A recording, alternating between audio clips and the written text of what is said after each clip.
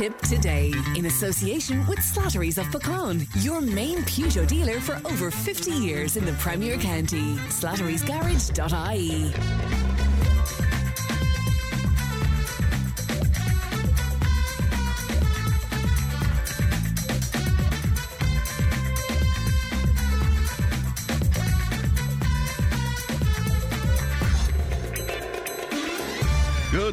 Good morning. Welcome along to Tip Today. It's a cold one out there for sure, and it is slippy in places, I'm told, so do be careful if you're driving. Coming up on this morning's show, nuisance dog poo in Clonmel Town.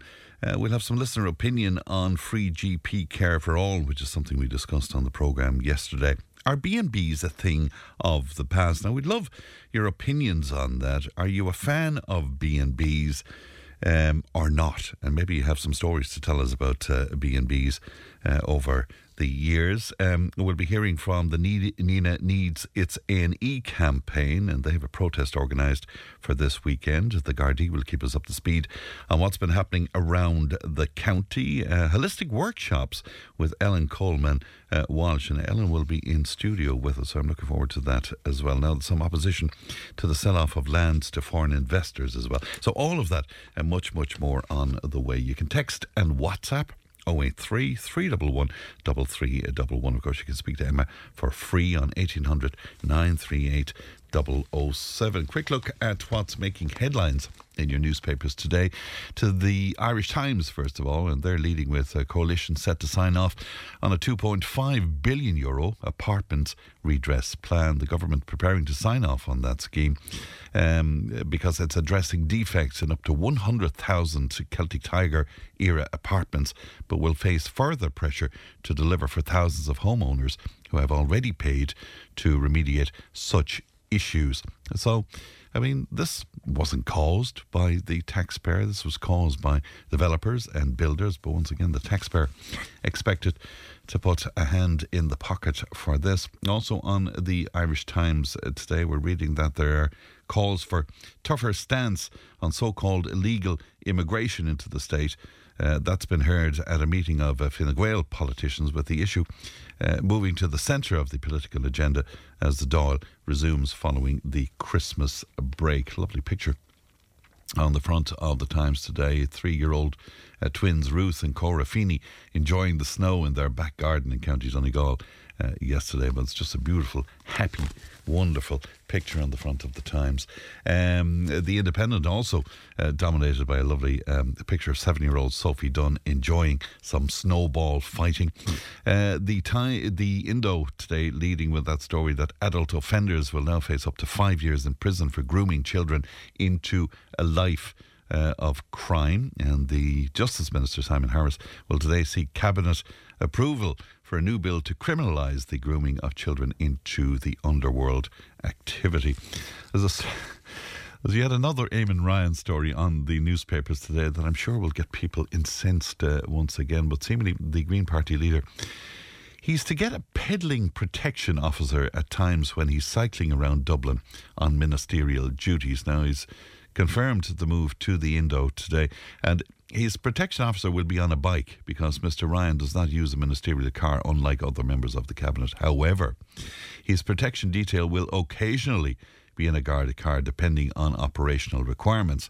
And it's understood that expressions of interest to fill the role have been sought in recent days from Garda members. So he'll be on his bike. There will be a Garda protection officer on a bike. But from time to time, there will also be a car following Mr. Ryan as well. What do you make of that, please?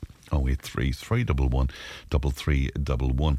To the Irish Daily Mail and their banner headline, fear the pension gender gap will worsen, and proposals by the government for that auto-enrolment pension scheme will leave women worse off and widen the pensions gender gap. An Oireachtas committee will be warned today. The scheme is designed to tackle Ireland's severely low pension coverage rates, as you know, with only 1 in 3 private sector workers signed up to a retirement savings scheme.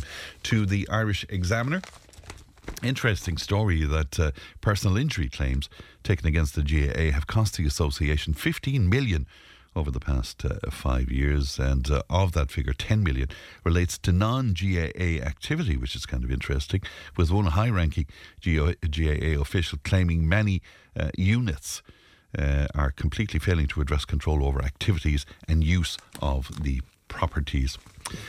Another interesting story on the Examiner today, and it's an indication, I suppose, about the cost of living crisis, but consumers are selling vouchers received as Christmas gifts at a discount in order to raise cash, and on trading websites like Dundeal and adverts.ie, a number of ads offering unwanted vouchers for sale at discounted prices so that the owners can convert them to cash. And that's an indication, I suppose, about how difficult things can be out there. 1800 938 007 where that is concerned. Now, James texted us yesterday about his 11-year-old son needing orthodontic treatment, and he's concerned because the HSE recommends on their website that the correction is done at ages 12 or 13, but there is a 6-year waiting list. Now, David responded to this with his own experience, and he joins me now. David, good morning to you. Good morning, friend. And thanks very much indeed for getting on to us yesterday and giving us some advice. Will you tell me the experience that you and your child had, David? Yes, friend, I will, yeah. It was much the same as James's experience.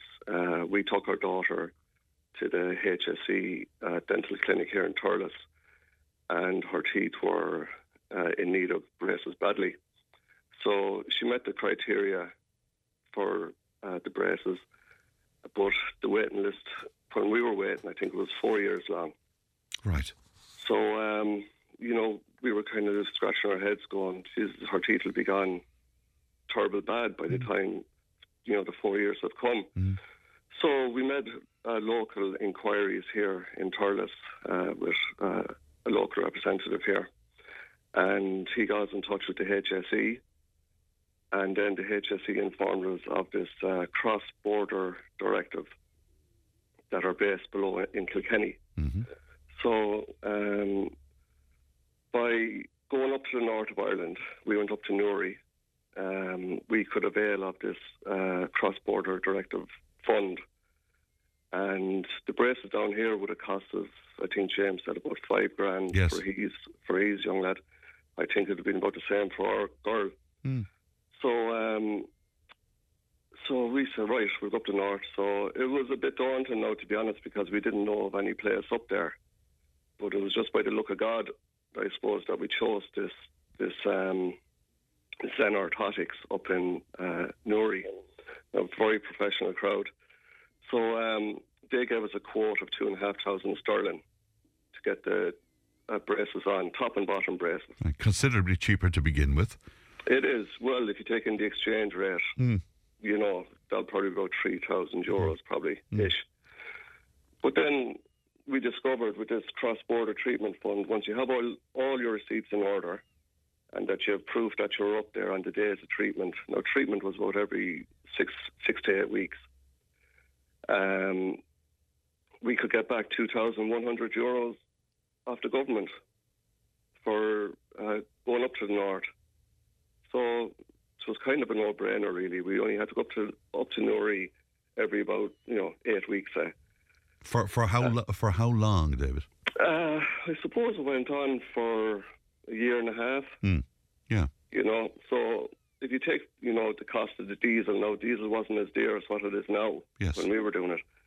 But if you take all the costs into consideration, there was a considerable saving. Right. And overall, what did it cost you? I would say, taking all into consideration, about €1,000. About €1,000, and yeah. What? And it was 2,500. Was it for the 2,500 sterling for the braces, and about €1,000 on top of that? No, the full cost to us would have been about, once we got the refund back, right, from the HSE. It just cost you 1,000 in all, then. About 1,000 in all. That's our expenses going up and down to Newry. Right. For diesel and I suppose time off and stuff like that. Very good. Very good. Yeah. So the net cost would have been about €1,000 to us. Right. Maximum. That's doable over a period of time. It is, and the way they structure it up there in Newry as well, you pay 200 sterling every time that you visit. So you're not paying out 2,500 sterling all in one go. You're paying 2,000 or 200 sterling every visit. And tell me, did you have any difficulty with the reimbursement? No, not really. No, to be honest, they did send me out a letter to send back in a couple of more proof of funds. That I had to send them in a couple of bank statements there showing that I had paid 200 sterling on the days that they looked for. Yes. But, you know, I kind of had all my homework done beforehand, so I knew to keep all the receipts every time that I went up there. We used to go into McDonald's and we used to get, you know, she used to get one of those wraps in McDonald's. Yeah. So we'd keep that receipt, and that's proof that you're in Newry that day. Very good. Yes. Your day of treatment. Yes. So you have to get a folder together and put everything that you do on that day into that folder. You know, your receipts. But it was so much cheaper. I mean, like the waiting list here. I mean, James was saying it's gone to 6 years. I mean, that's bananas. Yeah. You know. I mean, and his son is 11. I mean, 6 years, he'd be 17. You know. He'd be 17, and not even guaranteed it at that point, I suppose, David. Not guaranteed it, but you know, he'd be going out to discos at that stage, and you know, he'd be meeting girls and whatever, and you know, you wouldn't have all that done beforehand. You know, in the early teens. Is there a criteria, though, David? I mean, can everybody? I doubt if everybody can access this. No. What is it? There is a criteria. They have to meet a certain. Say their teeth have to be bad enough to go for it. You know what I mean? Okay. Now, our girl's teeth were just growing a bit up in her gums, and she had a few crooked ones. You know, but the criteria, if they tell them here in Thurles or in the HSE that they need braces, well, then the HSE will just give you a letter stating that your child's I think it was T1 or T2 or something like that. That's where they are, and then you just send that letter into the cross-border. Right. So if your dentist determines that your child needs this orthodontic treatment, that satisfies the criteria. That should do. Yeah. Either the HSE clinic in your local area, or else I suppose your own dentist. But definitely get in touch with the cross-border directive before you do anything, and just have all your ducks in a row. Now, I presume until you went to your public representative, you didn't know about this. I presume you were just going in terms of the length of time you were going to be waiting. I didn't have a clue about it. You might as well name the public representative you went to, seeing that it's a good story. I don't like really. You're not sure. Okay. Well, no, look, you know what, friend? You know, Michael Lowry. Right. You know, Michael Lowry, you know, he's the man here in Thurles that gets anything done. Right, so you went to Michael Lowry and he informed you about that? I did, yeah. He was very, very knowledgeable about it up there, and his staff, and, you know, he was able to point us in the right direction, which I'm very grateful for. So we didn't have a clue about it, and I don't think many parents do. But yeah, well, I know that James obviously don't, because he's in distress over what's happening where he's concerned. You know? Well, my own cousin didn't have a clue either. He had 2 children done, and he had them done before my kid. And did he pay privately? He paid privately. Wow. You know, I was at a party one night, and I said to him, "Jesus, I won't tell you tonight, but I'll tell you some other time, because you'll only be in bad form at the party tonight." I know, yeah, of course. Yeah. You know, but now, you have to get teeth out before you get the braces done, you know. Just explain that to me now, David. What do you mean by that? Well, you have to make room for the teeth, you know. So, well, in my daughter's case, that was the case. Right. Now, my daughter is absolutely in fear of needles and being dentists and all that. Yeah. But I just have to mention a man over in Nina there. He's absolutely brilliant. He's able to sedate the children, and he's able to take the teeth out. Now, there's not many dentists that can do that. But he's Dermot Murnan over there in Nina.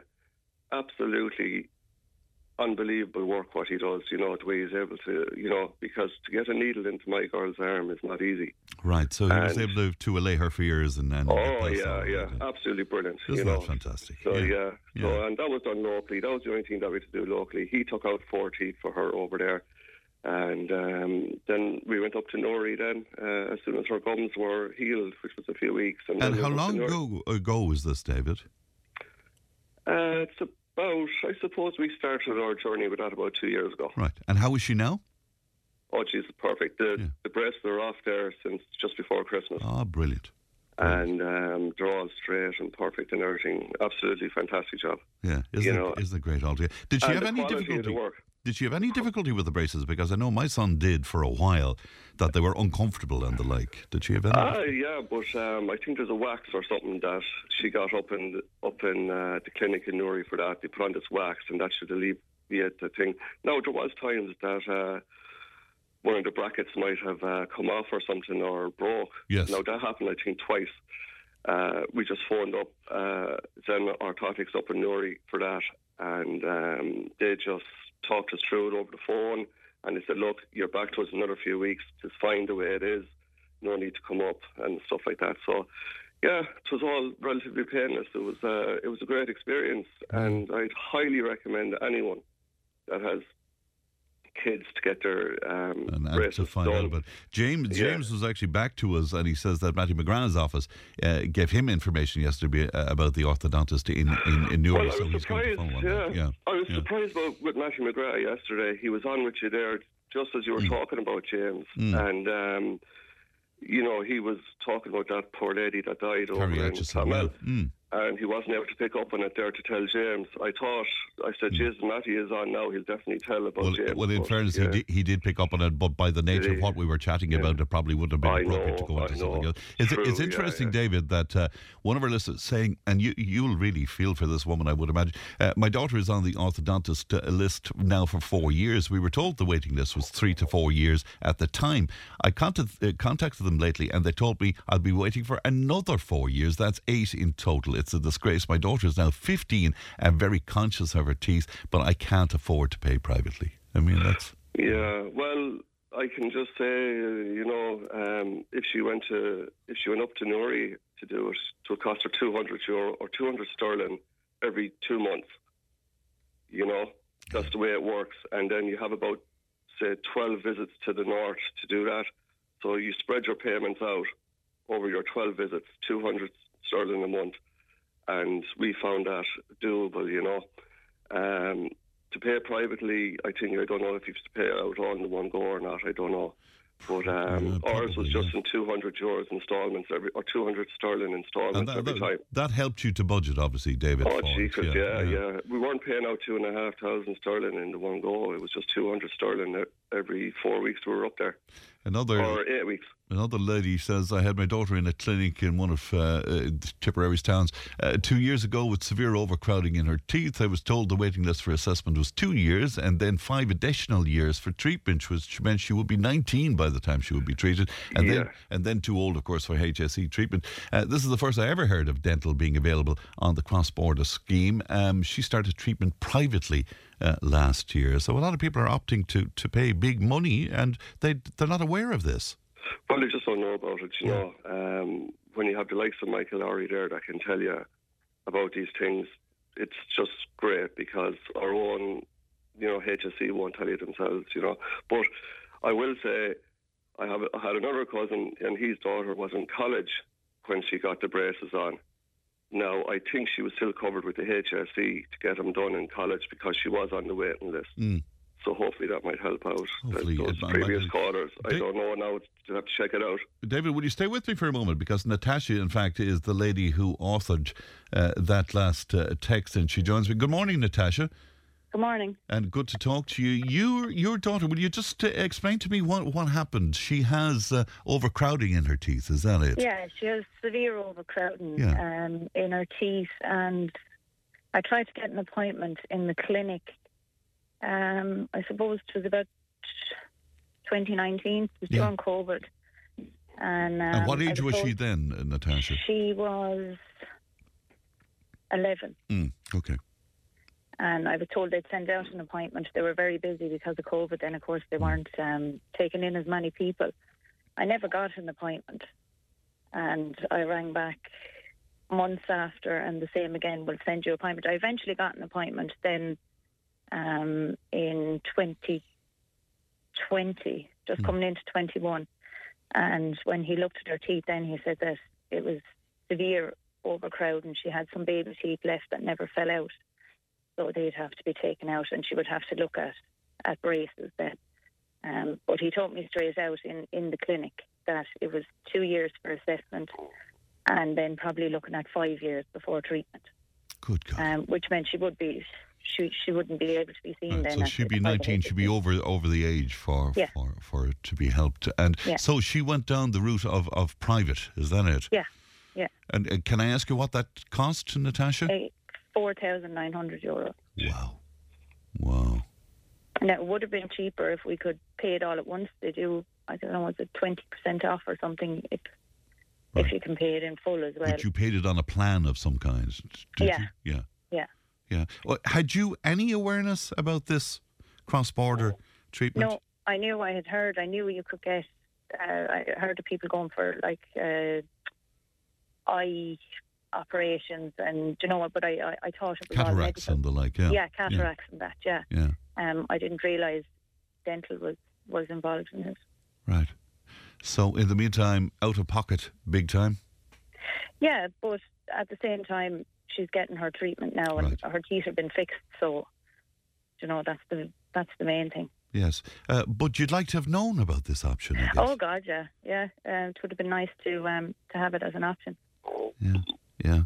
David, you've certainly stirred things up. I'm looking at the screen in front of me here, and it's absolutely chock-a-block with people's experiences, and indeed with the fact that they didn't know about this.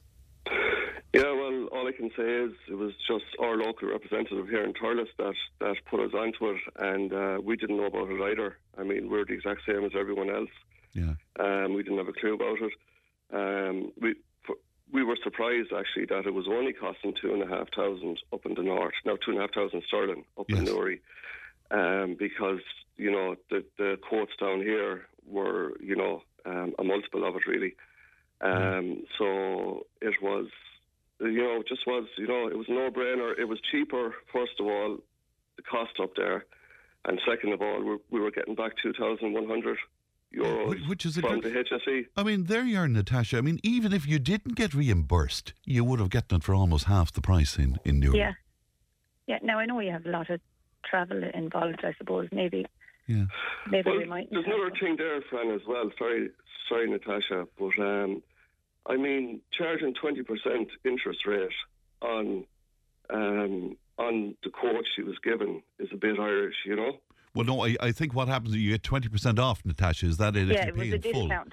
Whereas if you're paying on the payment plan, you're paying in full, David. Mm-hmm. So that's my understanding. But that's only if you pay in full, there's an incentive of 20%. Yes. But like that to me is a 20% interest rate, because if you don't pay in full, you have to pay 20% more. Yes, yeah. You know, I mean, the cost of it is 20% less if you pay up in cash. But if you choose to go on a plan, that's a 20% interest rate. Yeah, I mean, you'd be better off to go to the credit union or something and do... You would, to pay out in full. You would, yeah. Natasha, how's your daughter now? Is she happy about her decision? And yeah, she is, because I suppose we were able to go for the Invisalign with her. So she doesn't have the metal braces. And she's happier that way, and she knows her teeth are going to be sorted at the end of it. But it is great. You shouldn't have to go to a public representative to find out about things like this. I mean, why couldn't the clinic have said something? Well, that's an interesting one. Did the dentists know about this, David, do you think? I presume they must have known about this, don't they? Well, I can't comment on that. Okay. I don't know what way the dentists think. I don't know. Okay. But that's all I can say is just our experience. Right. Well, it was really good to speak to you both. As I say, the amount of text and WhatsApp coming into us on this is incredible. But thanks, Natasha, and thank you, David. Thank you for all that advice. Thank you. Best of luck, Natasha. Good luck. Thanks, Millen. Bye-bye. Bye-bye to you now. That's David and Natasha speaking to us this morning. And Matty McGrath's office on to say that they've assisted many people with the likes of cataracts and hips and knees and other operations done through that cross-border directive. It's a no-brainer of a scheme, they tell us, in terms of time and in terms of efficiency as well. So go along to your local representative and they will have the info for you where this is concerned. One of our listeners on to say, hi Fran, everything in the Republic of Ireland is much higher by way of dentists, doctors, health treatments, etc. Tip today. with Fran Curry. With Slattery's Garage, Puckane. You can't beat experience. With over 50 years maintaining Peugeot cars and vans, we like to call ourselves the experts. Call Slattery's Garage for a free vehicle health check today. 067 24111 or slatterysgarage.ie. Listener on to tell me that the Ballinderry Road is very slippy, and the listener goes on to say it's shocking to say it's not salted with two schools on that road. I had a mishap myself on Monday. It should be salted, says a listener. And somebody else telling me about the Rose Green Feathered Road, that it's treacherous at the moment. And this listener says be safe out there. So if you are setting out on a journey this morning, just keep it in mind that some roads are a little bit, well, more than a little bit in some cases indeed, they're slippy and they're dangerous out there. All right, we continue with our chat about the orthodontic treatment that is available through that cross-border directive. And Mary Margaret joins me now. Mary Margaret, good morning to you. Good morning, friend. How are you? I'm very well indeed, and thank you for coming on with me. No bother. You're in the midst of this journey, so to speak. Third trip to Newry with your son? Yeah, we've done our third trip now, and it's very successful, all going very smoothly. They're very efficient up there, but we shouldn't have to travel. It's very wrong that we have to travel up there. And would you just tell me the journey you had to making the decision to go to Newry? I presume you attempted to get some help here in the Republic. Yeah, so Luke was attending the school dentist, and he was always, telling us, Luke will definitely qualify to get braces, because your teeth, they have to be like a certain measurement. So Luke was definitely, he fitted that criteria. So he was then referred down to Clonmel, to the clinic. So what happens then is they actually put you on a list to get the braces. But when we went to the clinic in Clonmel, and she said, definitely we will be putting him on the list for braces. And I just said, but how long will he be waiting? Minimum of 3 years. Wow. And what age was he at that point? 14. 14. Yeah. Yeah. So, and it bothers, Of course it does. It bothers kids that have, prominent teeth or whatever. It's a huge thing, especially as they're hitting their teenage years, Yeah, of course. It just gets worse, the confidence levels are low. But, and she actually said to me, if he played sport, that these teeth could be knocked out. And I'm like, so because you're telling me this, I said, does that put him up the list anywhere near? No, that makes no difference. So you're actually left very frustrated, Fran. I can imagine. And when did you find out that you had another option then? So say that was a Friday. Then I just said, I was so frustrated, because even though they're saying, that, his teeth could get knocked out, because she had asked, did he play sport? And he's actually in St. Elby School. He plays a lot of sport. Yes. So, and it's like you are told, you have an option to go private, but there's huge money attached to going private. Like, you could pay up to €5,000. Yeah, that's what we're hearing this morning, yeah. Yeah. So out of pure frustration, I said, I wouldn't have any reason to be ringing TDs, but I am most probably familiar with Matty. So I rang Matty and he said, leave it with me. And within a few hours, Matty got back to me and he said, if you're willing to travel, they will see you next week. There is no waiting list in Newry. Wow. Yeah. And it's shocking really, Fran, if you think about it. 3 years down here. No waiting list in Newry. Within a week. Within a week, you can see them. Oh, yeah. My God. So just discussed it among ourselves, and my husband, Jimmy, he just said, we had thought about private, because we had to do something. Yeah, of course. But after speaking to Matty, then, we agreed we'll travel. And were you sure at that point, Mary Margaret, that you would be reimbursed? Yes, we were told it's 80% you get back. Okay. 80. Yes. That's a whole lot better than paying out 5,000 and not getting anything back. Isn't it just? And can you tell me the costs then in Newry? Yeah, so the first consultation was 100 sterling. And then they tell you then you have an option to pay the full amount then, which is 2,700 sterling, or you pay in installments. But if you pay up front, you get a discount. Right. Okay. So that seems to be the usual thing. You get a discount if you come with all of them. Yeah. So the first consultation, I suppose, was a half an hour. And I have to say, they're so efficient. If your appointment is 9:45, you're going in at 9:45. There is no delays, even in that respect, up there. And so the second one, then he got his braces. And when we were up on Monday, he got a plate for, top and bottom. So you could say, he's very much started going forward. And we will be back up, I guess. It will be, you're talking 6 to 8 months, or 6 to 8 weeks, you're back up again. And again, without talking to Matty, you wouldn't have known about this. No, I wouldn't. I really wouldn't have a clue. Nobody mentioned this to you along the way at all? No. I suppose there's no clinic down here going to say to you, "Oh, you can go up the north." I can't see it happening, to be honest with you. Yes. Yeah, but I do think it's very frustrating for the school dentist that they're referring you, and they know in their heart you're going to be waiting a couple of years. Right. And to be honest, friend, not everybody is able to travel to Newry. It just so happens we're able to manage that. Of course. We're able to manage that. And can you do that in a day trip? You don't have a stay over? No, well, actually, I have a very good friend in Dublin, and we stay there the night before. Right, very good. That's not, not everybody has that option either, because maybe in some people's case, they might actually have to stay in a B&B or, or maybe a hotel or something, or... in our case, I suppose we're just lucky. We get the train up to Dublin, stay with a friend, and then carry on to Newry. And you get a train to Newry then, is that it? No. My actual friend, all right, okay, helps us out there, Okay, very good. So we're just very lucky. It's not as easy for everybody. Of course, yeah, but I mean, it's come together for you, and well done you for that. But how many more trips?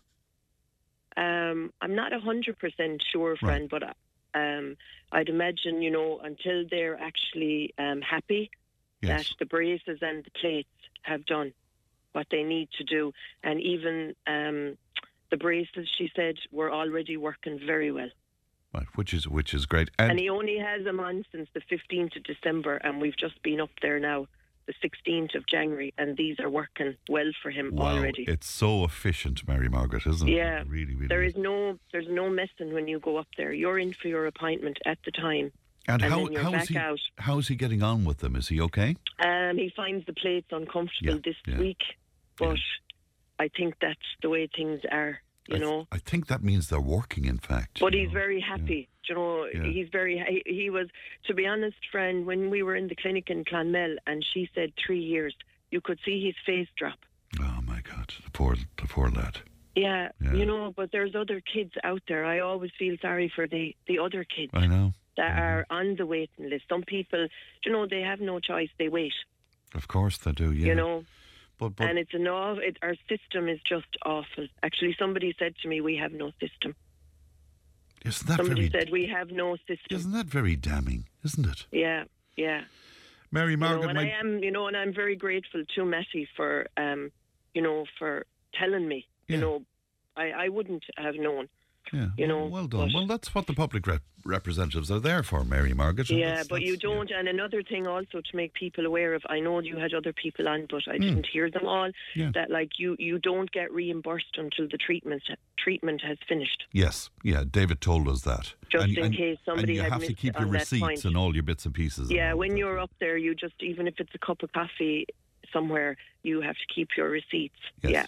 Okay. But they already have their part of the form filled out for us already.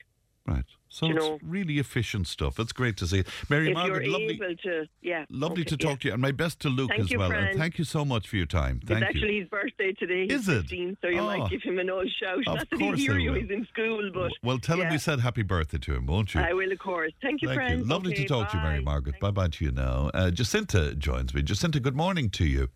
Good morning, friend. Will you tell me the story of your daughter, Jacinta? My daughter was approved here in the county clinic at primary age, about 14. 13, and they said that by the time she comes 16, that she, it'll take 3 years before she will get them done.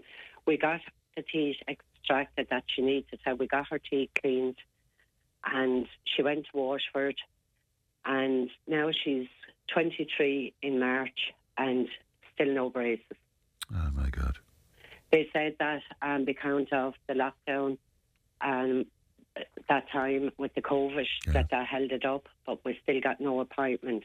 But can I bring this to your attention, Fran? Yeah. It's very more serious, to be quite honest with you. My grandson, he turned 5 on the 5th of December of this year. Mm. He was attending the clinic here in Clonmel with 2 teeth that had to be extracted, 2 east teeth at the bottom. He was put on a waiting list down in Cork to have them removed, a year's waiting list. The child had 11 antibiotics from June until the beginning of November, where we stopped him. Oh, my God. We contacted the private dentist in Cork, a 6-month waiting list.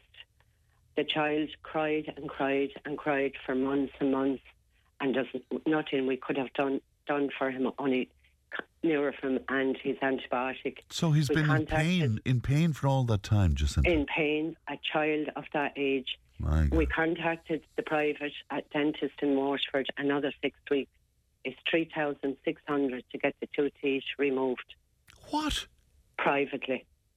3,600. 600. I presume it requires then what? Does it require an overnight stay and that a kind bed. of thing? A bed, yeah. They don't even stay overnight. They go in probably at 7:30 or 8 in the morning, and they're there until probably 4 or 5 in the evening. 3,500 for him to be put to sleep, you see. Oh, my God. So we contacted all the dentists here in Clonmel, but they don't take children, but they did feel for us. So we contacted the dentist in Dublin, another 6 private, another 6 months waiting list. So eventually we got a letter in October from Kilkenny, St. Luke's in Kilkenny, but they couldn't take it out until he was after turning 5. So he got them out on Wednesday, the Wednesday before Christmas Day. And how is he now, Jacinta? He's eaten, Fran. He's after putting up weight. Is he? What happened, Fran, with Amoxil he was being given? That's the antibiotic. Yes, it's full of sugar, so he ended up getting a wicked bad dose of worms. Oh, Lord. So we had a wicked problem there with that. And he's back playing his sport. He plays soccer. He's back playing that because he goes to the private training of his age. And he's a way different child. He's in school every day and he's eating his dinners. He couldn't put nothing to his mouth but crying. And the weight loss. Really and truly, it's not on. Now, I'm sure there's a lot more children out there with the same situation, and because of their age, can't get these teeth out. But that's not acceptable at all. No, it's not. So the clinic, like, all they could do is give us antibiotics and keep sending emails to the dentist down in Cork. But he was distressed all this time, and he was crying. Oh my! And he'd start kicking the ground and kicking the walls with frustration. Yes, and there were nothing we could do. But Bonjela on his gums, the antibiotic that wasn't doing a thing for him, only causing more medical problems. So... And tell me, and going back to your daughter's situation, I mean, when you hear from David and you heard from Mary Margaret there as well... listening, that she could have gone and got treatment... in Newry. Cross-border, yeah. Yes. But obviously you never heard about this, did you? We never heard about that. Or it was never explained to you as an option, or... No, and it wasn't explained to us of an option. We didn't get any options, really, only to wait. in the clinic for Caden. We got no other options. And your daughter now at age 22 or 23, she still has an issue with her teeth. Yeah. Our friend, sorry. Yeah, she still has an issue, obviously, with her teeth. Yeah. Yes. Her, like she wouldn't smile in photographs or anything like that. The poor dote. God. Yeah. And nowadays that everything is so aesthetic, and we have to be looking this way and that way. And I know. But something needs to be done for children. Children shouldn't have to go through this pain, Seamus. I was talking to Seamus Healy earlier. No problem at all, Jacinta. No bother. You look after yourself, Jacinta, and my best to your daughter and your grandson. Thank you. I hope this might be awareness for the government to try and do something for these children. Hopefully so, and well said to you. Thanks, Jacinta. Thank you. Good morning to you. Back in a moment. Tip FM's Tip Today with Fran Curry. In association with Slattery's of Puckane, Tipperary's main Peugeot dealer. Slattery's Garage Puckane, the name you can trust for over 50 years in the Premier County. Slattery'sGarage.ie. Now, yesterday I was speaking to Eddie Reid from the Dean Maxwell campaign, I beg your pardon, from the St. Bridget's campaign in Carrick-on-Shore. And in the course of that conversation, seemingly I made the point that local representatives seem to be more vocal and more active about Dean Maxwell's situation in Roscrea than they were about St. Bridget's over the years. Well, one of our listeners taking a bit of an issue with me on that is Tom, and he joins me now. Tom, good morning to you. Good morning, Fran. Really good to talk to you today, Tom. You take a bit of an issue with that, Tom. Why so? Because of all whatever they were doing, the position with the Dean Maxwell at the moment it's worse now than the last time I was speaking to you. Yeah. I can tell Eddie, and they'll have their representation in the Dáil on Thursday. We were gone backwards instead of forwards. The last time I spoke to you on this file, we had gathered, or we had a meeting, and all the local reps were at it, and we asked them to go as one to the government, but the following morning they were all gone in different directions. Now, following that meeting, Mick Smith, the councillor, arranged to bring the local parish council and the county council. We ended up with, we had more than enough land to build 2 or 3 nursing homes. Now, the HSE have always took cover behind the fact that Dean Maxwell was landlocked. It was no longer landlocked.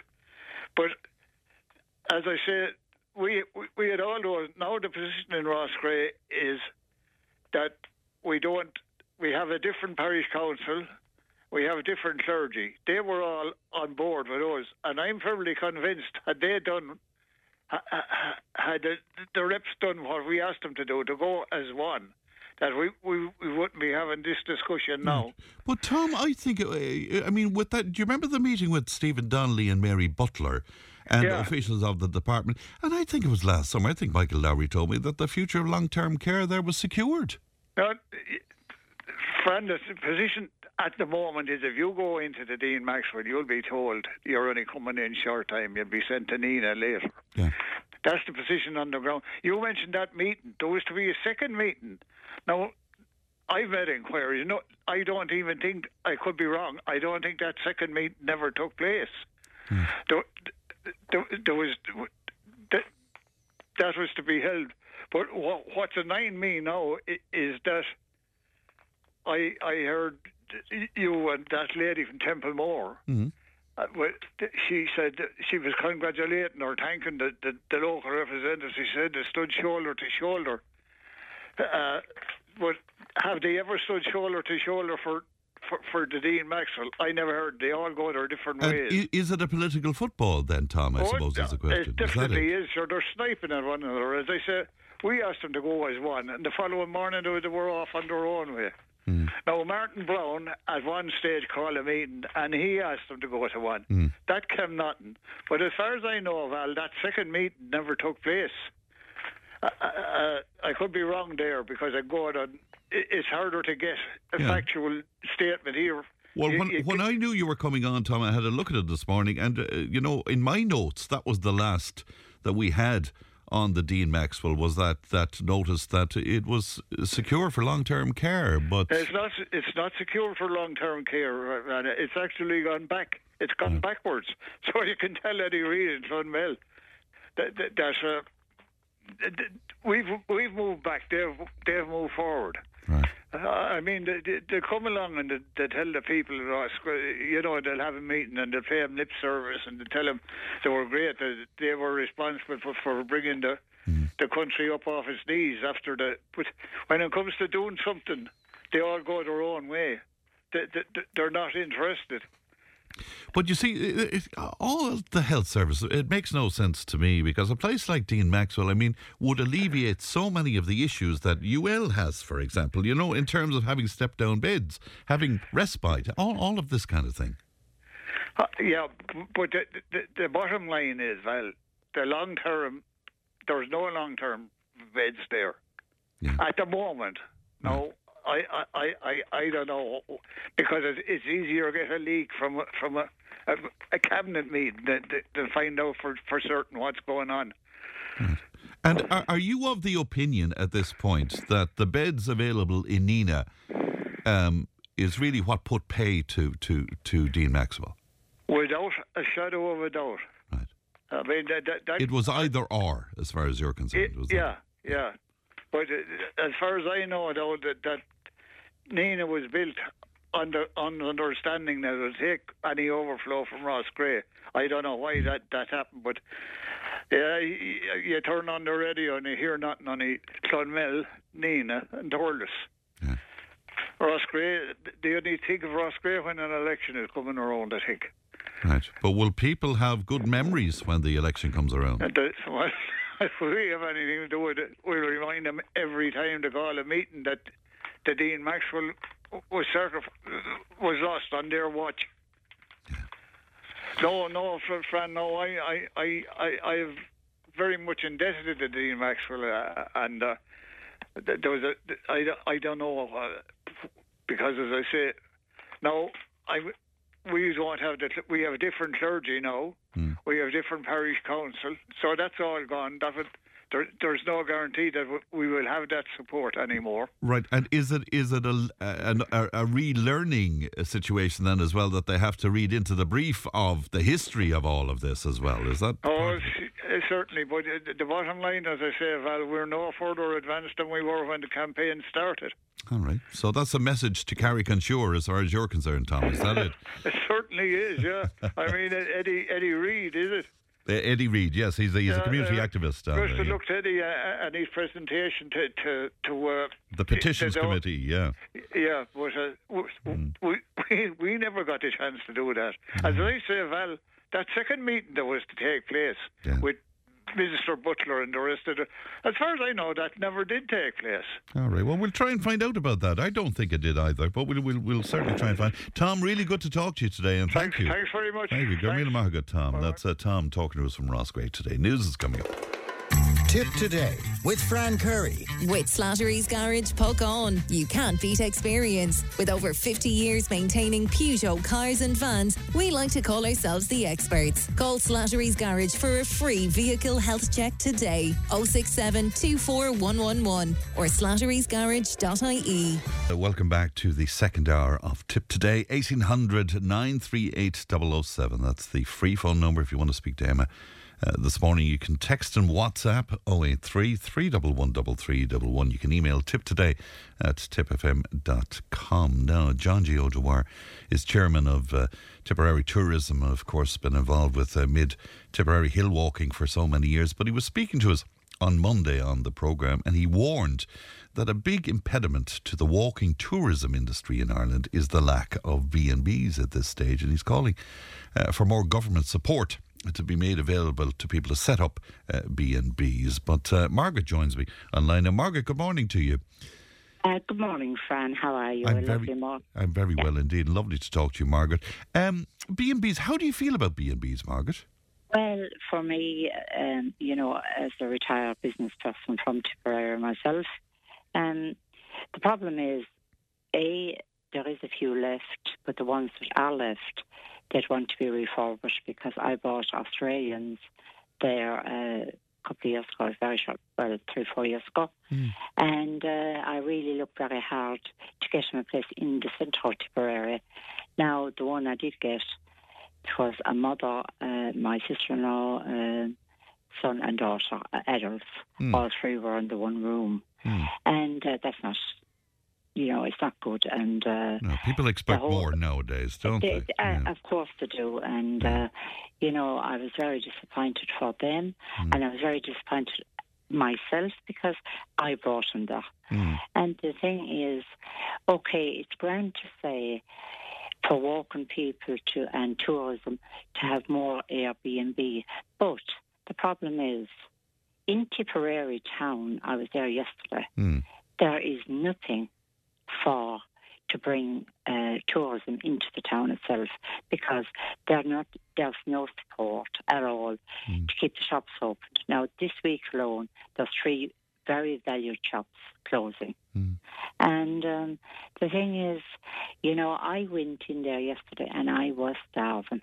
And I went to 3-4 different places for food. And this is what tourism wants, is some place to sit down and eat. Now, 3 of the 4 was closed, and the 4th one, I got in by the squeeze of my teeth, I'll be honest. And the lady said to me, I said, look, I know it's a kind of coffee shop, but you do serve a bit to lunch or what, so what have you? So I said, could I have a toasted sandwich and a soup? And she said to me, well, the toasted sandwich is possible, just 20 to 1, and I was starving, freezing. And she said, but the soup won't be ready till 1:30. God almighty. And I said to her, I am so cold and I'm hungry, and I live in a rural area, and I do all my shopping in Tipperary because I like to keep it local. And I said to her, okay, I said, we'll go with the toasted sandwich and a pot of tea. I said, because there is 3 more places that's good in Tipperary, but they were full to the brim. Right. Now, their coffee shop come anyway, one in the... But do you imagine that, you'd imagine on a cold day, I mean, you'd imagine that to be ready for 1 o'clock, it being lunchtime, Exactly, Fran. Yeah. That was my question to her. Where was she going with soup at 1:30? And the other thing is, another place I went into, where I go in regularly, I go do my shopping every week there, and I go in there all the time for pub lunch. And I was met at the door to be told there was a funeral coming in. They know me like the back of their hand. And I said, look, can you give me a small lunch or a toasted sandwich and something, or anything? And I was refused point blank. Because they had a funeral booked in. They had a funeral, yes. Well, and you think that this, I mean, so you're imagining what would happen then if a tourist or a group of tourists came into the town, they were looking for something I know about tourists coming into this because I had a place there, a very big place. Yes. And if a group comes in, they need, maybe if they're coming even in a bus, yes, they're on a time limit, or a taxi that's bringing 2 or 3. They're on a time. Yes. And they have to be served with food. And the thing is, they have the minimum hour. Well, everything has to be tot. Yes, it's a window. It's a window. Yeah, a window of opportunity. Yeah. Yeah. And the thing is, where in Tipperary have you that now? Nowhere. Yeah. Plus the thing is...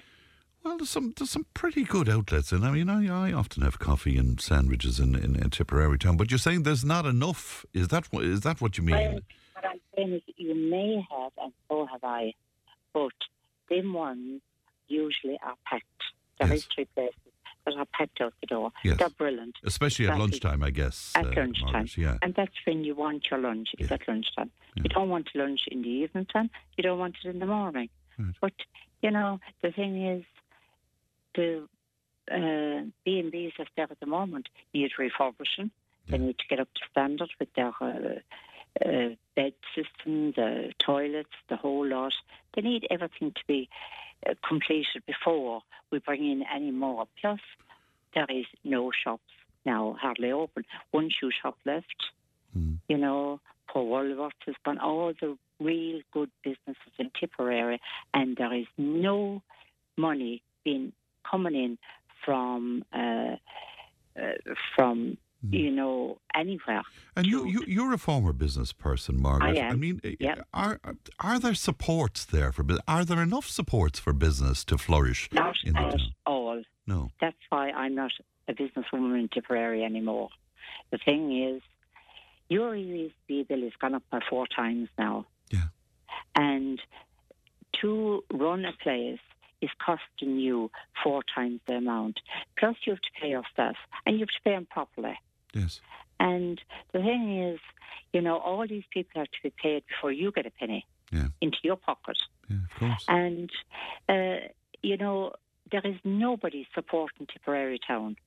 That's why, you hear there, in between your people speaking, every morning I listen to you, every morning without fail. I'm up at 6 o'clock listening to you. Thanks, and shop local. Yeah. Okay, shop local where? You see, you have the shopping centre outside, and that's taking all the people out of Tip itself. Yeah. But where are the shops inside in town? Even the lovely newsagent is closed. Yes. You have lovely sports shops there, and you have a fantastic man's shop there that I'm very familiar with, and you have some boutiques and stuff. But you're saying that there's not enough. No, is that what you mean? You're saying there is. How many of them? Yeah. Sorry, No problem, have you? Margaret, yeah. Sorry about that. How many have you? There's only 2 men's shops. Yeah. There's 1 ladies' shop. Yeah. There is. And I agree with you in terms of vacant premises there down the main street. It is unfortunate to They're say. all vacant, and there was one absolutely brilliant place for going in for Tipperary Crystal and everything. That's gone. Yeah. There was the other one then for all stuff from Tipperary, and you know who I'm talking about, and he's gone. And then anywhere else down along, you can go up and down the street wherever you like. Yeah. All closed down. And Margaret, you've obviously thought about this in great detail. Why is Tipperary town not flourishing as it should? Because the name is known. I'm boring people at this stage with it, but the brand is fabulous. I mean, it should be. The brand. Now, that one of the main shops is closing. They did not support that couple. That they are now, I suppose, 40 years now. That they're on the main street. They're closing tomorrow. I feel so sorry. And when you say they, are you saying people didn't support them? Is that what you mean? The people didn't support them, nor the government. Yeah. They didn't get any backing. I mean, during COVID, they got nothing. Nor either did anybody else. And the pubs got nothing at all. The hairdressers got nothing. They were the 2 last people to get something. Now, there is the taxi service as well in Tipperary. We've only the main one, and she got nothing. And, the thing is, what is there, and then to bring people in from rural areas to Tipperary, we've no Ringling bus to go to Tip. They're going to Tullbus and they're going to Limerick. So the thing is, why isn't Tip on the map when it's all over the world, And answer me that, Margaret. Why are there such difficulties in the town? Because the government are just ignoring them. Right. But you know what they're supporting? There is a hotel in Tipperary with chalets, and they have them full to the top. I have absolutely no problem with refugees, but they have them full to the top with refugees. Now, in the summertime, when the people want to come to Tipperary, them chalets, my daughter was even coming from Switzerland, stayed in one of those chalets. Now, where should she stay this summer? Because they're full of refugees. Well, it's an issue not just for Tipperary. That's an issue right around the country. In fact, it's going to be interesting what happens where tourism is concerned. Margaret, thank you for raising so many issues with us this morning, and lovely to talk to you. And we appreciate your time, Margaret. Yeah, and it was a pleasure talking to you as usual. You're a brilliant man, and I love your show. I really do. You're very kind. Thank you, Margaret. Look after yourself. Thank you, and bye-bye to you now, and best of luck to you as well. That's Margaret speaking to us from the Tipperary town area today. How do you feel about that? Now, yesterday we received a letter from a concerned employee to our dear Phil Slaughter, agony aunt, Phil Prendergast. And this is the person in question had too many drinks, I suppose, at the Christmas party, and it resulted in her kissing the accountant and indeed flashing her line manager. Now, we posted the letter on our Facebook page, and Shannon joins me now. Shannon, good morning. Morning. And great to talk to you, Shannon. How do you feel do you feel for this lady? I mean, she had a bit too much and she went a bit over the top, but now she's finding great difficulty in going to work every day. Well, they feel for a small bit on the having to face people, but I don't think she should be ashamed of herself, because everyone has to let their hair down every now and then. And the fact that there's a video doing the rounds as well that is haunting her in some way. How do you feel about that? Well, I think whoever took the video was a sad individual to do that, circulate, to be fair. Yeah. It's not really on. Let her have a good time and flag her about it in the morning, but don't be recording her. Right, and that's the thing, isn't it? And seemingly it's been passed around to everybody and anybody as well. I was rather concerned about her own wording about herself, though. She said her final line was, "I will always be known as the tramp at the Christmas party." And what a shame that she sees herself as that. Oh, it is. It's wicked, because, Jesus, the state I've been in, I'd hate to know what I've been known as. You've had an odd party, Shannon, have you? Oh, I have, yeah. Yeah. Well, after that, it'll be a story for the next work parties next year. Yeah. What about the fact, though, that she's wondering whether she should leave her employment and move on because of this? No, I don't think she should leave at all. I think she should just go in and hold her head up high, and sure, look, we all do it. Nobody knows what's going on in her life. Maybe she needed to take the drinks and to get out, let her hear. Yeah, I often say to people that back in the 1970s and the 80s, some of the stuff that I saw, it's as well that mobile phones weren't cameras at that point. Oh, yeah, but it's sad that everyone reaches with their phone nowadays. I know, yeah. It's actually a bit difficult. You don't know where you're going to get caught.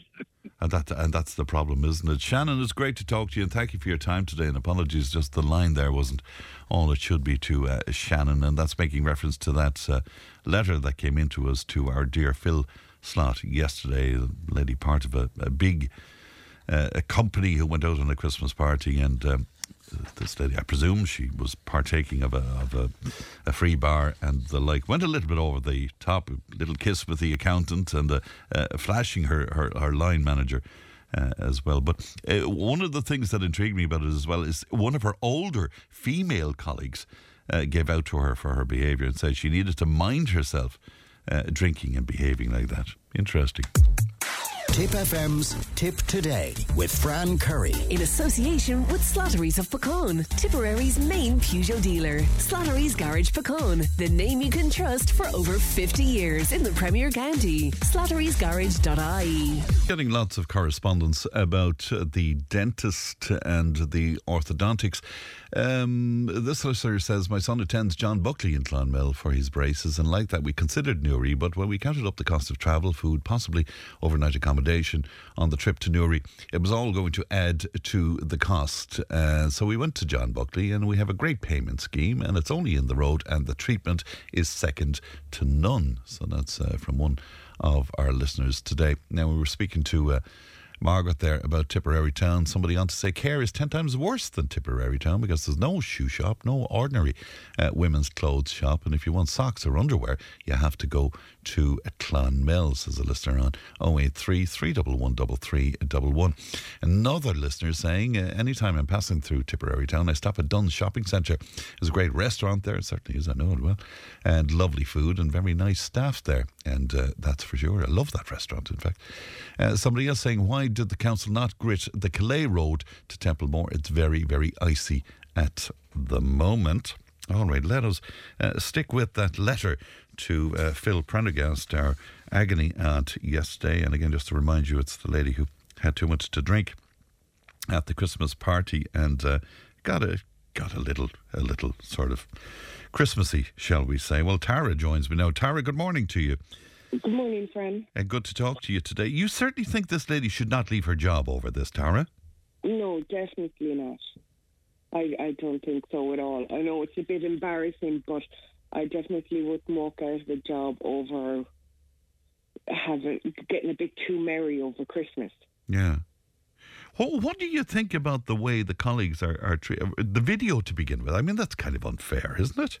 Yes, I think that's very unfair because there's no need for it. Everything seems to have to be videotaped this day and age, and you can't seem to go out, but there's a camera in your face. Yeah. And I mean, whatever about videotaping something for a bit of a laugh among yourselves, I mean, to put it up on a platform where it's available to everybody is just... Yeah, no, that's not nice at all. You know, you took particular exception, though, to the older colleague and the advice from the older colleague, I think, Tara, did you? Yeah, I just thought it wasn't a nice way to talk to anybody, whether male or female, because you wouldn't be the first person to go out and leave your hair down. Sure, plenty of people do it at weekends. Sure. Never mind Christmas. I just thought it was very unfair to say, like, to her, you know, there was just no need. Yeah, she said that she gave out to her, in fact, about her behaviour, as she saw it, and said that she needed to mind herself drinking and behaving like that, which is rather judgmental, I suppose. Yeah, I think so. I think people go out to leave their hair down. You hear it so many times, I can't wait till Friday. Can't wait till Saturday so I can head out with my friends, leave their hair down and have, you know, the crack here in Ireland, as we call it. Like, plenty of people do it. It doesn't have to be Christmas. It happens at the weekend. But to turn around to somebody and go, you know, your behaviour is disgraceful, you could get hurt or in trouble for that. That's not nice at all. It certainly isn't. And do you know something that occurred to me as well? I said earlier on that I was particularly saddened at the notion that she would think of herself as a tramp. She said, I will always be known as the tramp at the Christmas party. But a listener was onto us, and I'm not sure whether it was a man or a woman, but the listener says, sure, let's face it, she was a tramp. I know. Really? That person wasn't even there at all to even to see it. Like, people seem to have an opinion these days by just seeing a small clip on the internet. They wouldn't know the full backstory. I know. Or what happened throughout the night. All they're getting is that tiny clip where people made her out to be like that. I know. And I understand why she feels mortified. But I wouldn't leave my job. Like, if she wanted to, she could transfer. Mm-hmm. But it's not a nice situation to be in either, that you go out with a group of people you think are friends or even colleagues or work colleagues, and you're being videotaped or you're being, you know, made out to be... Yes, of course. But you know, Tara, something you said to us in your correspondence I was particularly taken with. You said, I would love if us women could back up and support each other instead of ripping us down. Tell me about that, because I've often said that on the programme. I've witnessed it myself, that women can be their own worst enemy. Yeah, no, I totally agree. As I said in my correspondence, I was just thinking it would have been nice if one of the women went up and said to her, look, we've all been there. Mm. You know, there has been a time I went out and I left my hair down, but my girlfriends kept an eye on me and they made sure I was home safe. Yes. That's what I was thinking. And do you think it would have been better and it would have been more Christian if somebody looked after her? Well, yeah, but they didn't have to kind of go up in her face to look after her either. They could have just kept an eye on her throughout the night. Yes. And made sure it was okay. And certainly not make this worse. No. Like, you don't need to make somebody feel ashamed. Like, there's just no need for it. Yeah. You know, I was looking at a lot of different comments, and loads of people were putting up underneath it, oh my God, you remember that year that we did this at Christmas? I've even done it myself. Like, I ended up leaving a party with a potted plant. And... Why? Because I went with my friend to a Christmas party, and the guy she was hoping to spend the night with there got off with another lady. So we decided to take his potted plant from his bathroom. And apparently all you could see was us running down the road in Carrick and the potted plant bobbing up over the cars. we were trying to hide. And now it's a laugh, but back then I was mortified. When I woke up the next morning, I was like, oh my God, where did the plant come from? Go on, tell me, there's not a piece of video of that anywhere, is there? No, there's not, thank God. But I'm just saying, I've been there myself, but thankfully there wasn't people there videoing me, if you get me, because we've all been in situations, maybe not as bad, but we all have. But as I said, it would be nice for us women to stick up and back each other up. Yeah, absolutely. Yeah. Stay with me, Tara, for a moment, because Dee is joining me as well. Dee, good morning to you. Good morning. How are you? I'm very well, Dee. I think you might be in agreement with Tara about this. Are you? Yeah. You know, and I think as well as like being kind to each other, right? If someone does something that you don't agree with, that's okay. It's still better to be kind about it. You know, if we're gossiping about people, making fun of people, it's so unnecessary. Like people do a lot of talking nowadays about how important mental health is. And it's things like gossip that really can hurt people's mental health. And my experience is that genuinely happy people don't make fun of in a mean way or gossip about other people. So I think if you find yourself gossiping about someone, speaking badly about them, maybe stop and just ask yourself, is there something else that I could be doing with my time and energy that would benefit my life more, and be kinder to that other person? And to the people who are being gossiped about, or like that lady who's hurting, calling herself names because of what happened, I would advise that she takes control of that story herself, okay? And don't be listening to what other people tell you about it. She gets to decide what that is. And I think it's something that if she's blessed with old age, this is one of those stories that you'll look back on and have a laugh with. Things can seem like the end of the world when you're in the throes of them. But, you know, I think it'll be something that she'll be able to giggle about in the future. And while she's going through it, you know, you hear people talking about using positive affirmations and saying things to yourself. I recommend like beneficial, optimistic self-talk, right? Because sometimes being positive might not work.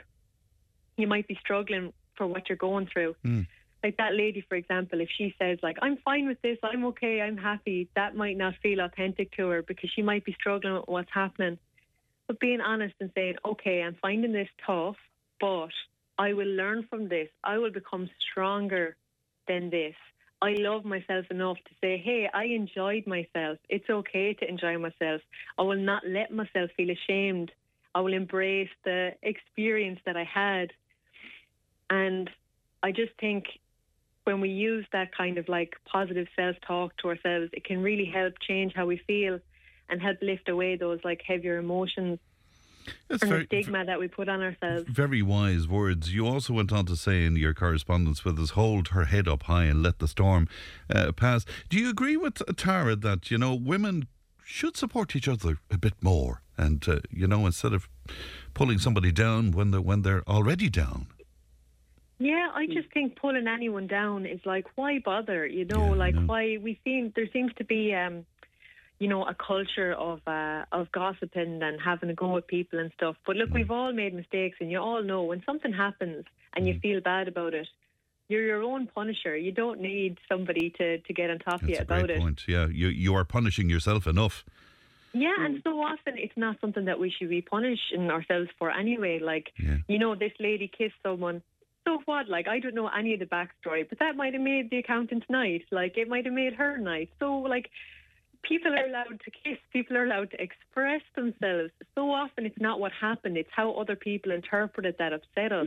Yes. So we can all just be a bit kinder to each other and say that we're all in life together. We're trying to get through it. There's enough problems in the world without making more. Absolutely. But the bloody video, Dee, you see, you know, that's a huge part of this, isn't it? The fact the video is still doing the rounds. Yeah, first of all, I would probably find out who made that video and I'd tell them to delete it. I would ask anyone that has a copy of the video to have actually a bit of respect and delete that video, because you know you wouldn't like it if you were in that situation. Just asking people to have a bit of cop on. Don't take videos of people when they're in a vulnerable state. Don't share private videos of people. It's just be a better person. You don't need to do that. If someone sends it to you, you can delete it. You don't need to share it with someone.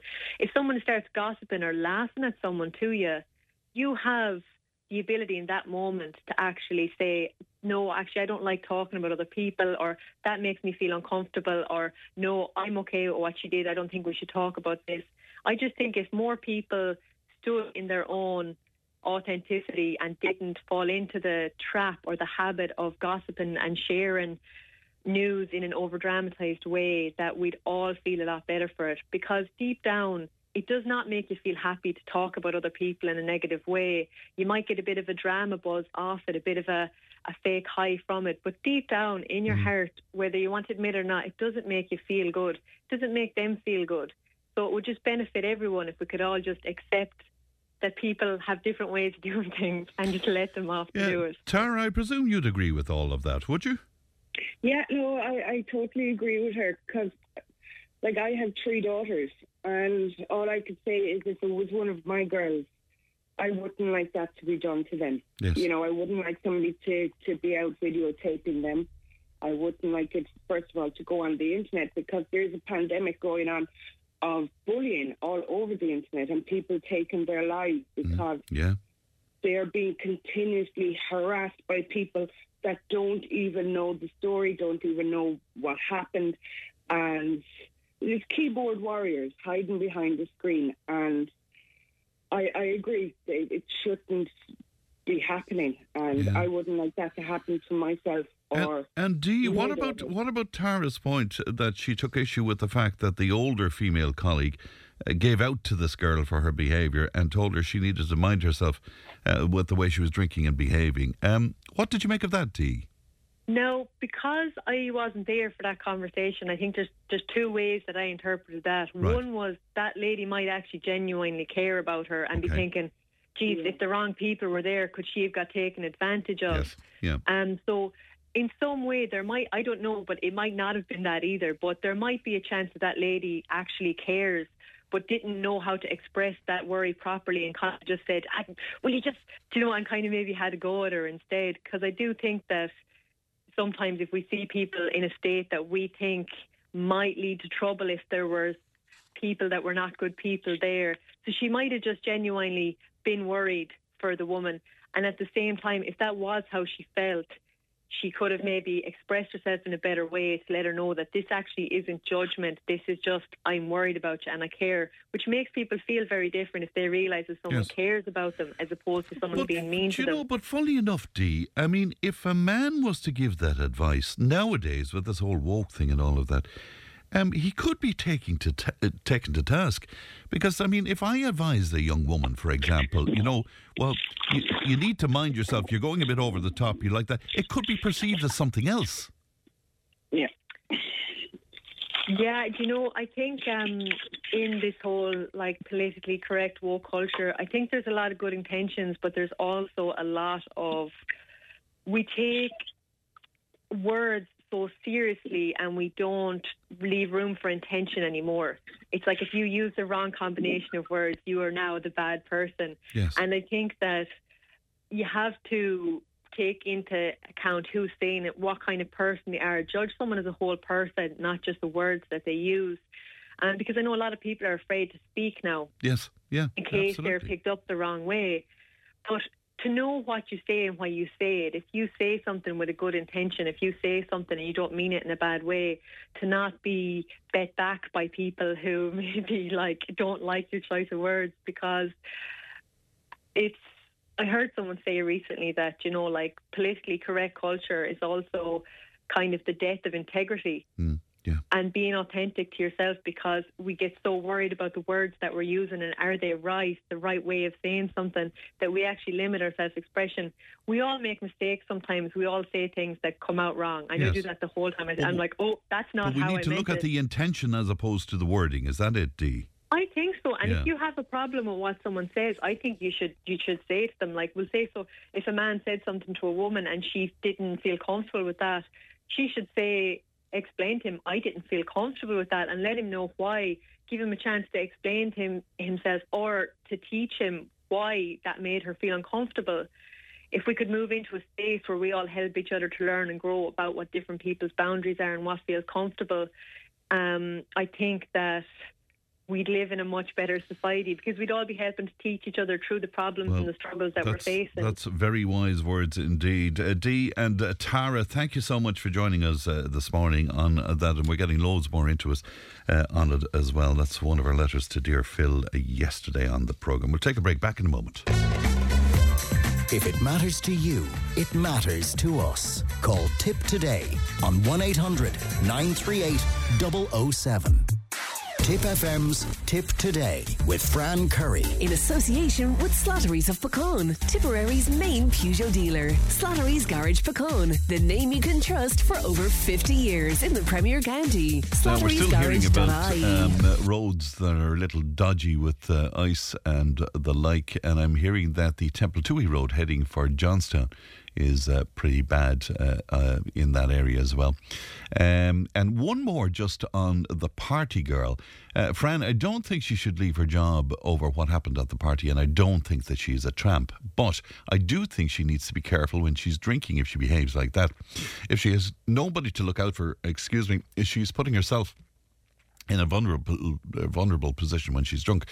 But on the flip side, Fran, if that was a man who was flashing a female colleague or employee and kissing female employees, would it be a laugh then, or would it be reported to his bosses or the guards for sexual assault? Now that's food for thought, is it not? 1800 938 007. Now, at a lengthy meeting of Midwest Hospital Campaign team volunteers this week, the details were finalised for a mass protest about what, as they see it, has been inflicted upon the people of the region by the failed and discredited reconfiguration of our hospitals and emergency departments. Now, the NINA Needs Its A&E campaign is inviting anybody who can possibly be there to join the protest this coming Saturday, starting at the City Hall in Limerick. And to talk to me about this, glad to be joined by Conor Reedy and Tanya DeVito. Good morning to you both, and thank you for coming on with us today. Morning, Fran. Tanya, can I start with you first of all? This protest, you're looking for as many people as possible to be part of this. Yeah, we're looking for every single one who can walk or crawl or push a buggy to come into Limerick on Saturday. It's starting at 11 o'clock at the Merchants Quay outside the old courthouse, going down through Limerick and coming back up to Arthur's Quay, and there'll be speakers. The organiser of the protester, Mike Daly, will be speaking, and there'll also be speakers from the Midwest Hospital campaign, including our very own Conor Reedy. He'll be there talking as well. So we want everyone to come. Very good. And Conor with us as well. Conor, good morning to you. Hi, Fran. How are you? I'm just wondering, Conor, in my introduction I spoke about the reconfiguration there and about how the fact it just hasn't worked. But the powers that be, have they acknowledged that yet, Conor? Well, one of the powers that be acknowledged it to you last year, Fran, the Minister for Health, Stephen Donnelly, when you asked him that very question, and his famous words were, and we all picked up on them at the time, it clearly hasn't worked. And that was a momentous milestone in this whole thing.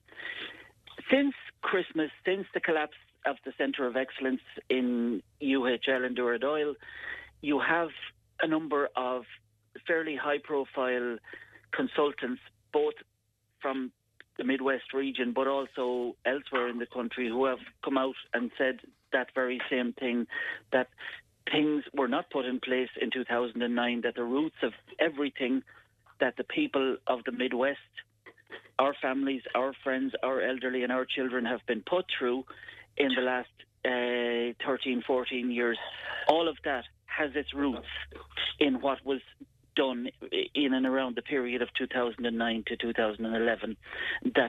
Those changes that were put in place without any preparation. What we have to remember is that we were told by the experts at the time, the so-called experts at the time, that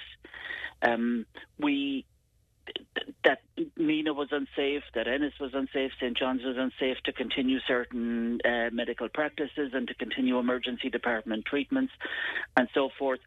And maybe that was assessed to be the way at the time, and the only answer was in reconfiguration. And guess what, Fran? What we've discovered is, and some of them have kind of not come out and admit it, but the experts got it wrong, Fran.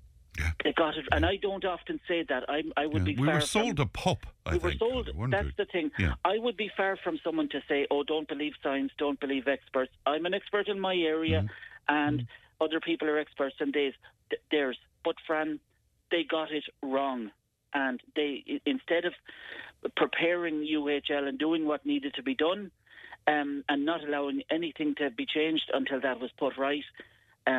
They downgraded, they turned our fine hospital in Neenah, the emergency service side of it, into a total wreckage, and they left us in the Midwest, in Ennis and in Neenah, with pure carnage. They left us in a dangerous situation for years and years now. We have great hospitals in both towns, and they have gutted that. Yes. And you know, and Tanya, with that chaos, Tanya, over Christmas, for example, then we heard that Ennis was going to be used and possibly Neenah was going to be used again. So is that not an indication in itself that this is part of the answer? Yeah, totally this is part of the answer. But you have to look at this as well, friend. Like today, there's 60 people on trolleys in UHL. There's 7 people on trolleys in Ennis. And there's 10 people on trolleys in Neenah. Now, in Neenah, we were told they were closing, like all-day surgeries, elective surgeries were cancelled. The day wards were being opened for surge beds. Yes, there's 10 people on trolleys, and we have reports that there was no extra staff brought in. So I don't understand how that works. So we're just literally moving people from trolleys in UHL to moving them to Ennis and Neenah. And that has to stop because it's dangerous. It's like with fire, accidents, trauma, it's dangerous. These are dangerous numbers. One person on a trolley is overcrowding. So something has to change. Bring back Ennis, bring back Neenah, reopen them both and St. John's and reinvest in the hospitals we have already. Fine hospitals with fantastic staff, consultants, upgrade them, reopen them. That's what the people of the Midwest want. That's what we want. That's why we're protesting on Saturday in Limerick. Yeah, but it strikes me, Conor, that not only are they not admitting this and getting on with this, but they're replicating that model in another part of the country, which is incredible. They are. It is unfathomable what they're doing up in Meath. It beggars belief that they're setting about to make the identical mistakes all over again. I mean, what the people in that part of the country have ahead of them in terms of emergency healthcare, if they don't put a stop to that or if they don't call a halt to it, is crazy. Now, Tanya was talking about today's... this is about learning. Surely we should learn. I mean, one of Micheál Martin and all of our politicians, no, all parties, I shouldn't single him out, all our politicians say, oh, this has been a learning experience. If something goes wrong, lessons will be learned from this. Where are the lessons being learned? That's a great, Now, Tanya was referring to the trolley numbers today in across the Midwest, and that's true. They're down. They're way down from the post-New Year meltdown. But why are they down, Fran? They're down because things like elective surgeries are cancelled all over the place. So what you're doing is you're robbing Peter to pay Paul. Yes, and consultants and staff agreed to work extra time in the last few weeks as well. Yeah. But those problems of cancelling other stuff, operations, small procedures, big procedures that have been deemed necessary by a doctor, a medical consultant, that have been, whether it's someone's tonsils or their gallbladder or whatever it is, they've all been postponed. So that's stacking up another pile of you-know-what that's going to create a further logjam down the system in the spring. Right. It's moving the deck chairs in the Titanic. And Tanya, just for clarity for those listening to us, what are you looking for on Saturday when the speakers get up there? What are you looking for specifically? Oh, we have Tanya? We do. Tanya, what are you looking for specifically? So what the Midwest campaign, hospital campaign, is looking for is we are looking for the upgrading, the reopening of Neenah A&E, Ennis A&E, St. John's A&E. It has to be done. The money is there. The money can be found. Right, but what about staffing those A&Es, Tanya? What do you mean, what about staffing? What about staffing them? What about getting... listen, of course, I mean, all that has to be done. I mean, it's not just the case of what they're doing now is just opening it up and trolleys coming in. Of course, there's a whole... everything needs to be upgraded and logistics, and all that has to be done. Consulting has to be done. But they have to, as I said this to you before, Fran, offer them a fair wage, offer them a decent... We see now the HSE are warning their staff not to go and talk to social media about alleged bullying that's going on in the HSE. The staff are afraid to speak out.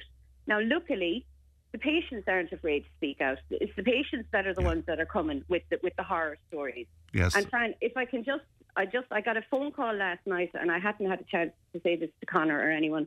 I got a phone call from a lady last night, and she was brought into UHL on Monday, the 2nd of January at 11 o'clock.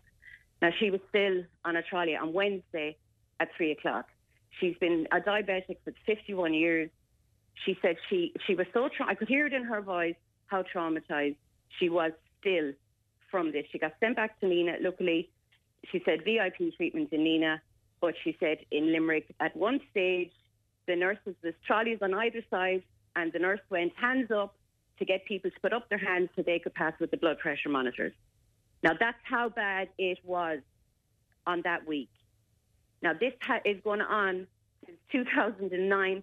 It's been on the news. RTE went undercover 2016, 2017, and now 2023.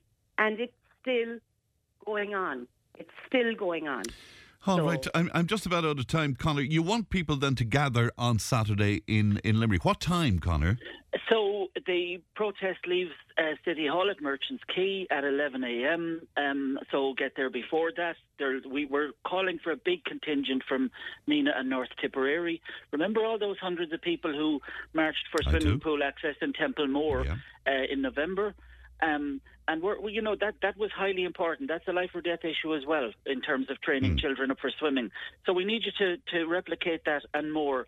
This is not about me or Tanya or any local political animosities or loyalties that people might have. It's not about us. You don't have to like us.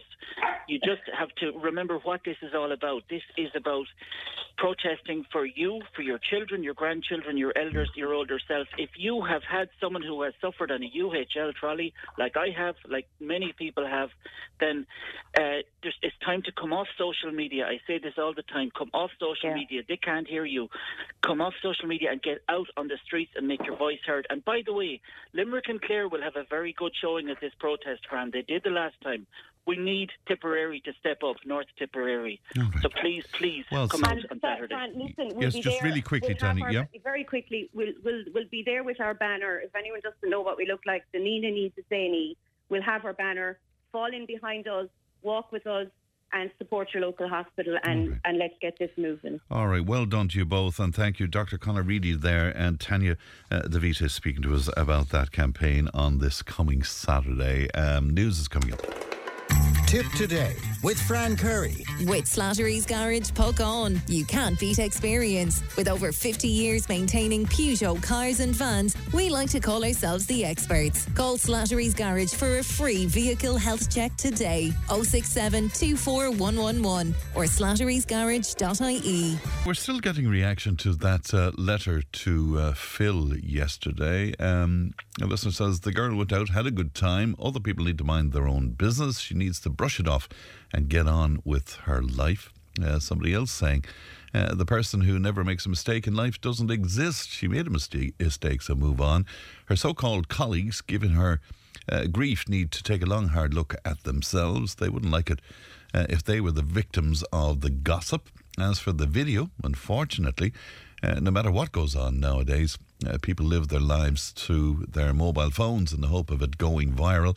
No matter what anybody seems to do now, unfortunately, it seems to be recorded on a phone, rightly or wrongly, says a listener on 083 311 Now, every couple of weeks, the Gardaí keep us up to date on what's been happening around the county. Glad to be joined now by a sergeant in charge of Neenah Garda Station, Declan O'Carroll. Good morning to you, Declan. Good morning, Fran. Great to talk to you today. Can we start with Tipperary Town and the Gardaí there? They want some help from the public.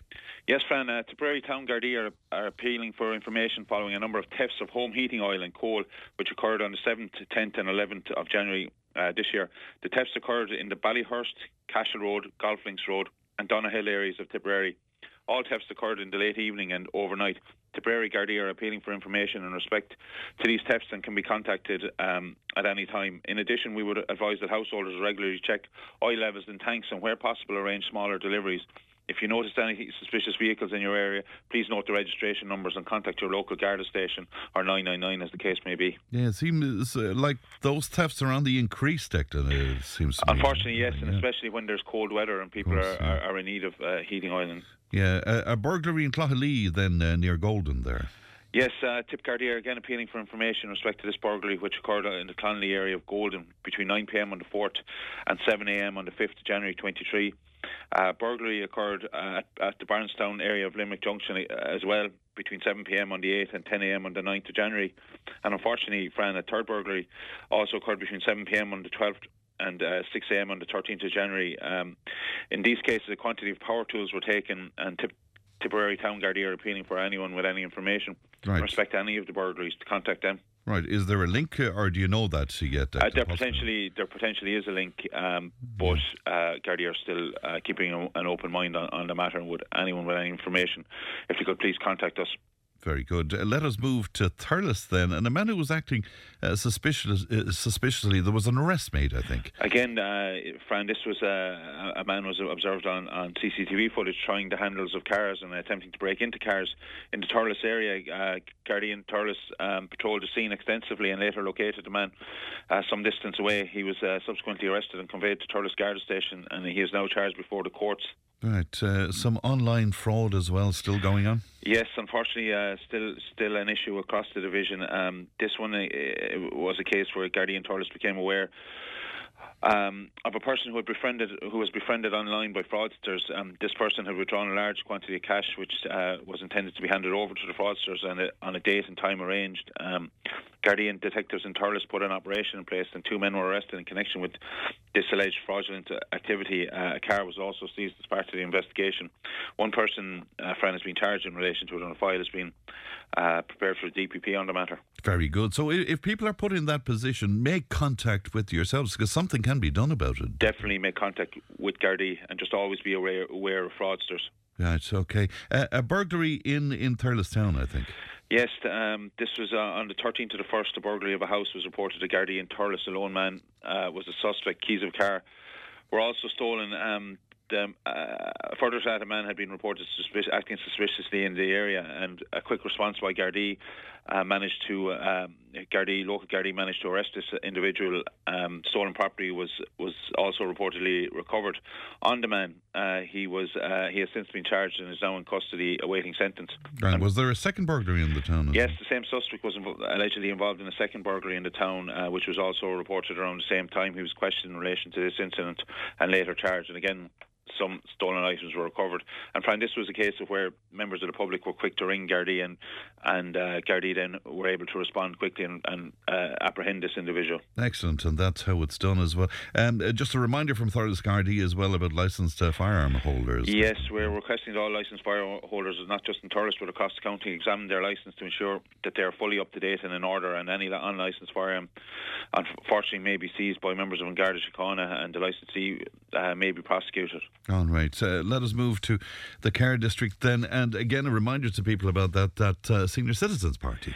Yes, Fran, it's been mentioned before on your show. Gardaí and Care are again hosting the annual Care Community Senior Citizens Party at Care House on the 27th of January at 5pm. If anybody would like to attend the evening, there's refreshments and hot food, spot prizes and music. They're invited to come along, and Superintendent Eddie Golan will be providing the music. And anyone who is dropping a friend or family member to the evening is also welcome to stay. It should be a good day, Fran. Very good. You might get a song out of yourself as well, Declan. I might make it, Fran. More people are walking, which of course is a good thing, but there's a caveat to that, isn't there? Yes, Fran. I suppose again with the dark evenings, Gardaí have noticed an increase in walkers at various locations around the Care area as people head back to the hills. Again, Gardaí would urge people to be aware of their surroundings and not to leave valuables visible in their car as they head off. it's best to put them in bags or in the boot of your car before you go to the location, so you're not seen by people doing so. All right. And with the cold weather this week, I suppose, God knows, we're hearing dreadful stories about people, being found dead for long periods of time. We need to check in on the neighbours, don't we? Yes, Fran, especially with this cold weather and this week, please remember to check in on your neighbours who may be in need of support and help.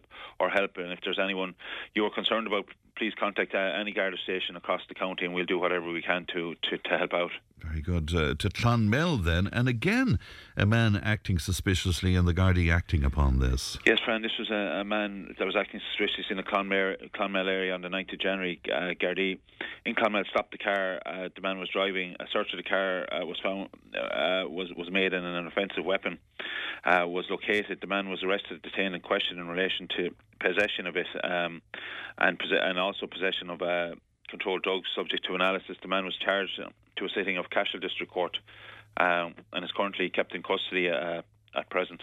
Very good. A burglary in a supermarket in Clonmel. Yes, this burglary occurred in a supermarket on the night of the 28th of December. A youth has been arrested and detained in relation to it, and the file will go to our National Juvenile Liaison Office in respect to this incident. What's the latest on drink driving in the Clonmel area? Yes, friend, the Gardaí in Clonmel continue to make great progress in relation to detections for drink driving. Several arrests have been made in the last 2 weeks where drivers are suspected to be under the influence of drugs while driving. To the Carrick-on-Shore area then, Declan, and again the Gardaí looking for some help here. Yes, friend, the Gardaí in Carrick-on-Shore are appealing for any witnesses to a criminal damage incident in the Towns Park area on the evening of the 15th of January. That's last Sunday evening, friend. A car was damaged on the road there, and the Gardaí are interested in speaking to anyone who saw the damage occurring to this white car and are asking any member of the public to contact them if they have any information. They're also looking for some help with a burglary a couple of nights back. Yes, friend, the Gardaí in Clonmel are investigating a burglary that occurred overnight between the 13th and into the 14th in an estate off the Davis Road. This was last Friday into Saturday morning. The house, which is being renovated, was forcibly broken into and a power tool drill was stolen. We would like to hear from any listener living in the estates around the Davis Road that may have seen anything or anyone acting suspiciously. What happened with the car that was left open? Yes, friend, a car was left open overnight in an estate off the Cashel Road. This was entered on the evening of the 5th of January. That was the day a lot of children went back to school, which was that Thursday. There was money stolen from the car that evening, and we are asking people to be vigilant to persons in their area that have no legitimate business there. And as always, please ensure that they lock their cars and other vehicles at all times. That crime was reported at 10 p.m. It would have happened within the 3 hours prior to that. So it doesn't matter the length of time you were leaving your car unattended, best to lock up at all times, friend. Right. Was there another similar incident? Yes, unfortunately we had a similar type incident the next day on the 6th of January in another estate, again off the Cashel Road, where coin was taken from Park Carn estate, again, which was unlocked, and the third theft, and unfortunately, Brian, the third theft from a car we had within the last 2 weeks occurred in Fethard on the 7th of January. This occurred in the mid to late afternoon when a handbag was taken from a car. Right, so I know you're at pains to say so, but we need to take our valuables out of sight in the car, don't we? Yes, Fran, and put them away, put them into the boot, just make sure that they're not visible to anyone that's passing by. To the Nina district then, and again a burglary. Yes, Fran, this time Gardaí responded to a burglary call in the early hours of the 13th at a business premises on the Old Bar Road. One intruder was found on the business premises and was arrested on suspicion of burglary. He was detained and questioned at Nina Garda Station and later charged with burglary offences. Yeah, and you managed to recover a horse box that was stolen too. Yes, Fran, on the 14th of the 1st, an Ifo Williams horse box was reported stolen from an area near Knockcross Grey. Again, Gardaí harvested CCTV and a suspect was identified. Follow-up searches were conducted on the 16th of the 1st under warrant, and the horse box was recovered. One man was arrested and detained at Nina Garda Station and later charged with theft offences. Now, the Divisional Drug Unit was busy. Yes, friend. Gardaí from the Divisional Drugs Unit carried out searches in the Nina area on the 13th of the 1st. A large quantity of suspected cannabis edibles were seized. They are suspected to contain synthetic cannabinoids. A quantity of a suspected cocaine was also seized. One man was arrested and detained at Nina Garda Station and later charged with drug offences. And Fran, just in relation to these cannabis edibles, there's a high level of risk associated with these items, and a number of hospitalisations have been reported in the north and the south of the county in the last 2 to 3 weeks. Right, so it's prevalent around the place. And again, theft from cars in the Neenah area. Yes, Fran, some success in relation to thefts from cars in Neenah. 2 thefts from cars were reported on the 6th to the 1st in Neenah town. The first occurred at the railway station at approximately 6:10 and the second on Church Road later on that evening. When a car window was smashed with a block and the car was ransacked. Gardaí examined CCTV footage, and on the 17th of the 1st, the suspect was identified and arrested and detained. He was questioned at Neenah Garda Station and is due before Thurles District Court today, charged with theft offences. Very good news indeed. You're looking for witnesses. Will you tell me about the incident that happened near Moneygall? Yes, Fran, this is an appeal for witnesses in relation to a criminal damage incident that happened on the M7 motorway near Moneygall. A man was driving northbound on the motorway at approximately 7:25 p.m. and had the windows of his car smashed by the occupants of another car in an unprovoked attack, Fran. It was really shocking stuff. The injured party is very shaken after the incident, and Gardaí are appealing for anyone who may have seen any car acting suspiciously in around that time to contact Neenah or Roscrea Garda Station. We're appealing for anyone who was travelling northbound on the M7 motorway between Limerick and the Portlaoise toll between the hours of 7 p.m. and 8 p.m. on the 11th of January, who may have noticed a dark saloon driving in an erratic fashion close to that area. Right, to contact yourselves there at Neenah Garda Station, I guess. Public order incidents once again. Yes, Fran, we've dealing with a lot of public order incidents across the district. The last 2 weeks, Gardaí responded to 13 such incidents. Now, 2 of these were in Newport, 8 in Neenah and 3 in Roscrea. Arrests were made in the majority of these incidents, and suspects have been charged to court or dealt with by way of fine. Right. Now, you'll be busy with your checkpoints. They will continue, I guess. Yes, as we've said in South Tipperary, where two further people were arrested on suspicion of drug driving up near Neenah, and files are being prepared on these matters. Right, and you've all been furnished with this new drug driving technology as well, Declan. It's important to point that out, isn't it? Yes, and there's more regular checks being carried out at checkpoints in relation to suspicious drug driving. Right, and just finally, fraud, it continues to be reported to you. Yes, Fran, it continues to be reported up and down the county, and I just want to make the public aware. A lot of the times it's in relation to text messages that they receive and they engage with, and that leads to them logging on to certain websites and which the fraudsters have access to and can see the numbers that are being logged in by the injured parties, and they're able to take money from their accounts. Then it's just to be aware of any unsolicited texts that come in.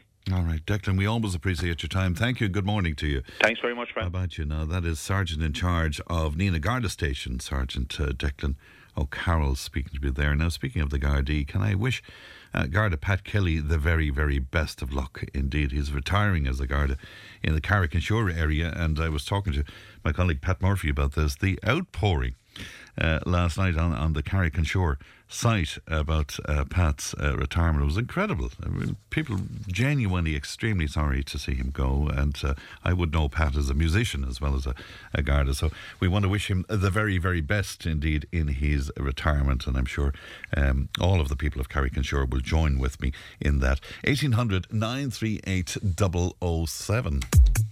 Tip FM's Tip Today with Fran Curry. In association with Slattery's of Pecan, Tipperary's main Peugeot dealer. Slattery's Garage Pecan, the name you can trust for over 50 years in the Premier County. Slattery'sGarage.ie. Now, Shawnee Clifford is a writer, a poet and a playwright from Killarney, but he's now taken on the lounge area at the old Gibbs pub in Ballypatrick, where he intends to open a drama group and an art centre, and I'm delighted to say he joins me online. Shawnee, good morning to you. Good morning, Fran. How are things? Things are very well indeed. Lovely to talk to you today. What a great idea. What prompted you to come from Killarney and do this in Tipperary? Well, I actually came via Berlin. I was actually living in Germany. Yeah. So, no, I've always been a people person, and I just wanted to run a business that I would be mixing with people, I would be talking to people, and, you know, pubs are going through a hard time at the moment, and it's just an effort basically to get people to use the pub on a Monday, Tuesday, Wednesday, Thursday. It's a great idea. Is there a model for this somewhere else, Shawnee? Well, there has been. I mean, the pub itself has been a central part of Ballypatrick Arts for well over 100 years. You had the dance hall out there, you had a drama group out there at some stage, you had the handball alley, but as with a lot of smaller communities, the art scenes aren't huge, So it just takes a couple of people. I've seen it many times. It takes a couple of people to get something started. There's already a good bit of interest. So hopefully on a Monday night at 7 o'clock from next week, we'll be getting a drama group going out in Ballypatrick. Very good. And are you planning to do one of your own plays, for example, or have you something else in mind? No, I wouldn't be quite that egotistical, you know. But no, I think the group will make a decision going forward what type of area they want to go. I'd say usually with local drama groups you have to pick. Like most of my plays would be one-man plays, and you know you want to make it inclusive. So I'm hoping that we can actually put on 3 one-act plays and get a good mix of experienced theatre professionals with people who simply want to do something on a Monday night, or who would always have been interested in drama but didn't quite take the step. So yeah, very good. So you're going to involve some pros in this as well, are you? Hopefully. Yeah. There's 1 or 2 people already contacted me that are, that are in the drama world. So hopefully we can actually teach people a lot of stuff as well. But again, another thing is just to use the pub, because pubs are struggling at the moment. And on a Monday, Tuesday, Wednesday night, I'd like to see whether it's a drama group, whether it's a writers group, whatever, because we have a big lounge out in the bar, and I'd like to see it used a lot more often. Absolutely, yeah. And there seems to be a call for this. I was listening to an interview with Rex Ryan, Jerry Ryan's son, and he has a small space in Dublin that he's making use of as well, and it seems to be the thing now. Yeah. I mean, I spent a lot of time in Berlin and a little bit in France, a little bit in Valencia and Spain, and bars over there would do a huge amount of arts. Even in the bigger cities, there would be a lot of poetry readings, a lot of theatre, all types of stuff. You know, there'd also be once a month, most smaller bars in Berlin would do an art exhibition. So, the Vintners Association of Ireland sent us out a thing recently where they're encouraging pubs to diversify. And I think that, if you don't diversify, you die, as they say. And, it's important. And it's also important for the community, because a lot of people simply don't go into pubs anymore. So it's just giving people a reason, not so much to go into pubs, but to be part of the community. Of course. And I would imagine, Johnny, that even for rehearsals, wouldn't it give great life to a pub, the fact that that's happening? Yeah. Absolutely, Even like seeing the cars outside the pub, people are passing because we're at a busy crossroads. And it just gives people access to something in the local community. There isn't a community hall per se in Ballypatrick. There isn't Kilcash. But the community hall, in general terms, has always been the pub in Ballypatrick. There was the handball alley, there was the dance hall, there's a great sports centre out there, there's the tennis club. So I think it'll be very good, and I'm hoping to enjoy it, and I can see a lot of other people joining up as well. Well, we'd love to help you out with that, because I just love to see this kind of thing happening. It's great. Just give me the geography of it. You are relatively near Kilcash. Are you about 15 minutes from Clonmel? About 15 minutes from Clonmel, yeah. It's about 9 kilometres. We're at the cross at Ballypatrick. Yes. So if you drive out the main Kilkenny Road from Clonmel, it's on the right there. You just go up. It's about 1 kilometre. And right. And do you want to keep it local, or can anybody apply to be part of the drama group, for example? Well, anyone can come out. I mean, absolutely, anyone can come out. I presume there'll be a lot of local people, but it's for everybody. The pub is for everyone, and absolutely, anyone can come out. And you don't really have to have experience in drama. We're not going to take ourselves too serious. Having said that, when we do put on a play, we'll try and do it to the best of our ability. But it's really just to include people and to utilise the pub. Drama has really had a huge impact on my life in theatre, and it can actually have a huge impact on people's lives. Even just if they're, they could have their full-time jobs, they can be doing a lot of other stuff, but just that once a week, just to kind of escape the daily toll of life, especially at the moment, I think it's hugely important. I think it certainly is. When are you hoping to have a first production? I would be hoping either in May or September. It's really, even though I have a play on myself in June in Dublin, it's probably not the best time in the middle of summer to be having a play on. But I would be hoping in probably September, October. But who knows? Again, we will meet up. There could be people that are a lot more experienced than me. I found that as well before. So I'm only supplying the room, and I'll be part of it. And the first couple of weeks will be all about talking about where we want to go, what direction we want to go. Yeah, I think it's brilliant.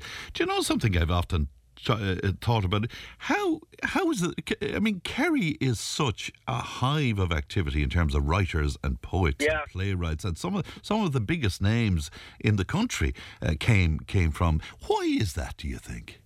I'm thinking of Brendan and John B. and all everybody. You know. Brendan, and I mean, if you go back, Sigerson, Clifford. And, absolutely, yeah.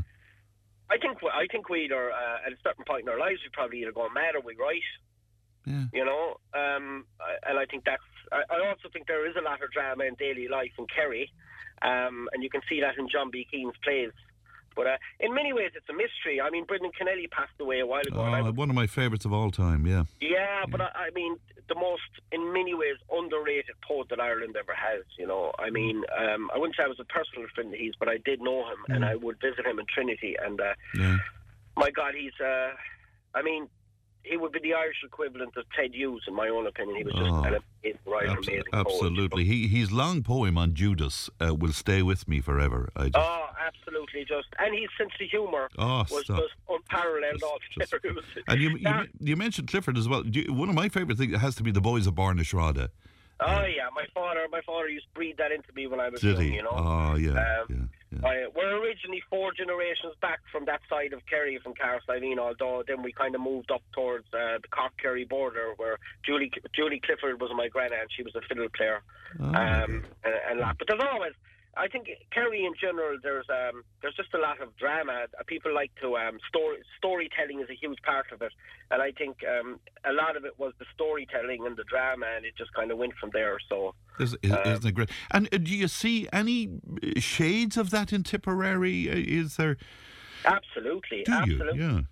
Like running a pub and being behind the counter is an amazing experience, and you actually see probably the best of people most of the time. You know, bars get an awful, you know, especially late at night. They're like bars, but the pub in Ballypatrick, to be honest, I genuinely I've met a lot of really, really genuine, authentic, good people with their own stories. You know, and that's why I love it. You know, I absolutely love it. I love talking to people. I love chatting to people. I love learning about people. And the amount of stories and the amount of humour in particular. I mean, you know, you would be, you know, it's just very funny stories. But everyone has their story. That's the thing. Of course they do, indeed. And there's a book in everybody too, Shawnee. I'm sure you'll agree. There is. Everyone, and you know, you see these celebrities being interviewed on TV, but when you actually talk to people and you learn how they got through life, and some of the stories and how they look at life, it's absolutely amazing. So. But it's amazing you say that, but I was often talking about the Late Late Show and the fact they have on these sort of, you know, these half celebrities and stuff. If they had ordinary people on telling their story, oh my God. Wouldn't that be just amazing, wouldn't it? I mean, sometimes, you know, you think you're unique, and then you talk to someone and you just wonder how they got through life. And that's just not in a pub, but as I've travelled a lot, especially in Europe, and people are they're resilient. And a sense of humour is probably the most important thing one can have in life, I think. You know. I know. I was playing a gig recently, and a woman came up to me. She was just talking about how much she enjoyed the music and the dancing and stuff. And she told me that she had 16 kids, Shawnee, and she brought them up. She brought them up on her own. I mean, really? Yeah. You know? And she's going on with her daily life. She's not on the Late Late Show, all this stuff. And I'd watch the Late Late Show, but most of the people on there, to be honest, not slanting the Late Late Show, but I know. Here comes another one that thinks they're special. You know? I know. When ordinary people are the special ones, when you think about it, you know. But there you are. Shawnee, we'd be delighted to help you promote whatever you're doing out there, because I think it's a great idea. Thank you, Fran, really, and thanks for having me on as well. You know, I appreciate it. Pleasure. You look after yourself, Shawnee. Thank you, Fran. Thank you. Have a great day. You Take too. care. Bye-bye. You know, Shawnee Clifford there. What a delight to talk to him. Writer, poet, playwright. Originally from Killarney via Germany and ending up in beautiful Ballypatrick in the pub there, and wanting to develop an arts centre and a drama group. And I think it's just marvellous. 1800 938 007. Join the conversation in Tipperary. Contact us through Facebook, Twitter, or email tiptoday@tipfm.com. Tip Today with Fran Curry. With Slattery's Garage, Puckane. You can't beat experience. With over 50 years maintaining Peugeot cars and vans, we like to call ourselves the experts. Call Slattery's Garage for a free vehicle health check today. 067 24111 or slatterysgarage.ie. 1800 938 007. The text and WhatsApp is 083 311 3311. Liam was wondering why the Gardaí were not advising walkers to wear high-vis bibs when walking, and he's talking about experiences that he had himself. He said he can't believe the amazing number of pedestrians that still do not wear them, and I go along with it because I travel very early in the mornings to work, and I'm always using flowery language about not seeing people until the last minute and all of that. Anyway, Ellen Coleman Wallace is a holistic therapist based in Boherlan, and she has many years of experience in many different therapies. She's holding a very special workshop on the 27th of January at the Joella Community Centre, and I saw this up on social media and I was intrigued, and we invited Ellen into studio and she joins me now. Ellen, good morning to you. Hi, friend. Good morning. And lovely to see you. Thank indeed. you so much for inviting me in. It's lovely to be here. Welcome indeed. Tell me about your experience and the many therapies that you're qualified in, because it's quite a list, isn't it? I suppose I've been delving in now the last number of years, friend, to be honest. I began very young on my journey of holistic, the holistic world, you could say. Yeah. I began my journey in the beauty industry. So I soon started realising amongst the beauty industry that I had a big passion for everything holistic. I suppose massage at that time, Indian head massage and things like that. I just started noticing I was just happier in myself. I felt good, and I loved the feeling people got when they left from having a treatment with you. So I suppose my journey started delving in then to more intense holistic avenues like Reiki healing. I went on then and done neurolinguistic programming, psychology, which great for yourself as well. Yes. Wonderful to have a rapport with your clients coming, and also a lot of people need to let go, share their feelings, so it was great to have that kind of experience. I then went on and trained in reflexology in the evenings while I was working full time, and that has led to so many doors opening, so many qualifications like fertility, maternity, baby. So it really has advanced my whole business. That's really great. And I presume that you get great joy out of it yourself, do you? Look, Fran, it's not a job. I'm not just saying this. Yeah. It's just wonderful to fall into this work in terms of to work hard to get here, to be honest with you. It's not a job every day. I love people. I love the sense of helping people. So this is very fulfilling for me. So yeah, my dreams have come true. Yeah, isn't that a lovely thing to be able to say? It is. We've all been in areas in our life where we weren't happy. Yeah. And I suppose that's what got me creating this workshop that's coming up, Fran. Right. I've been there. I've been stuck. And does it help yourself? Have you been able to help yourself in terms of mental health? My journey, and all of that? I suppose I only started getting into intense teaching, facilitating since about 2014, 2015.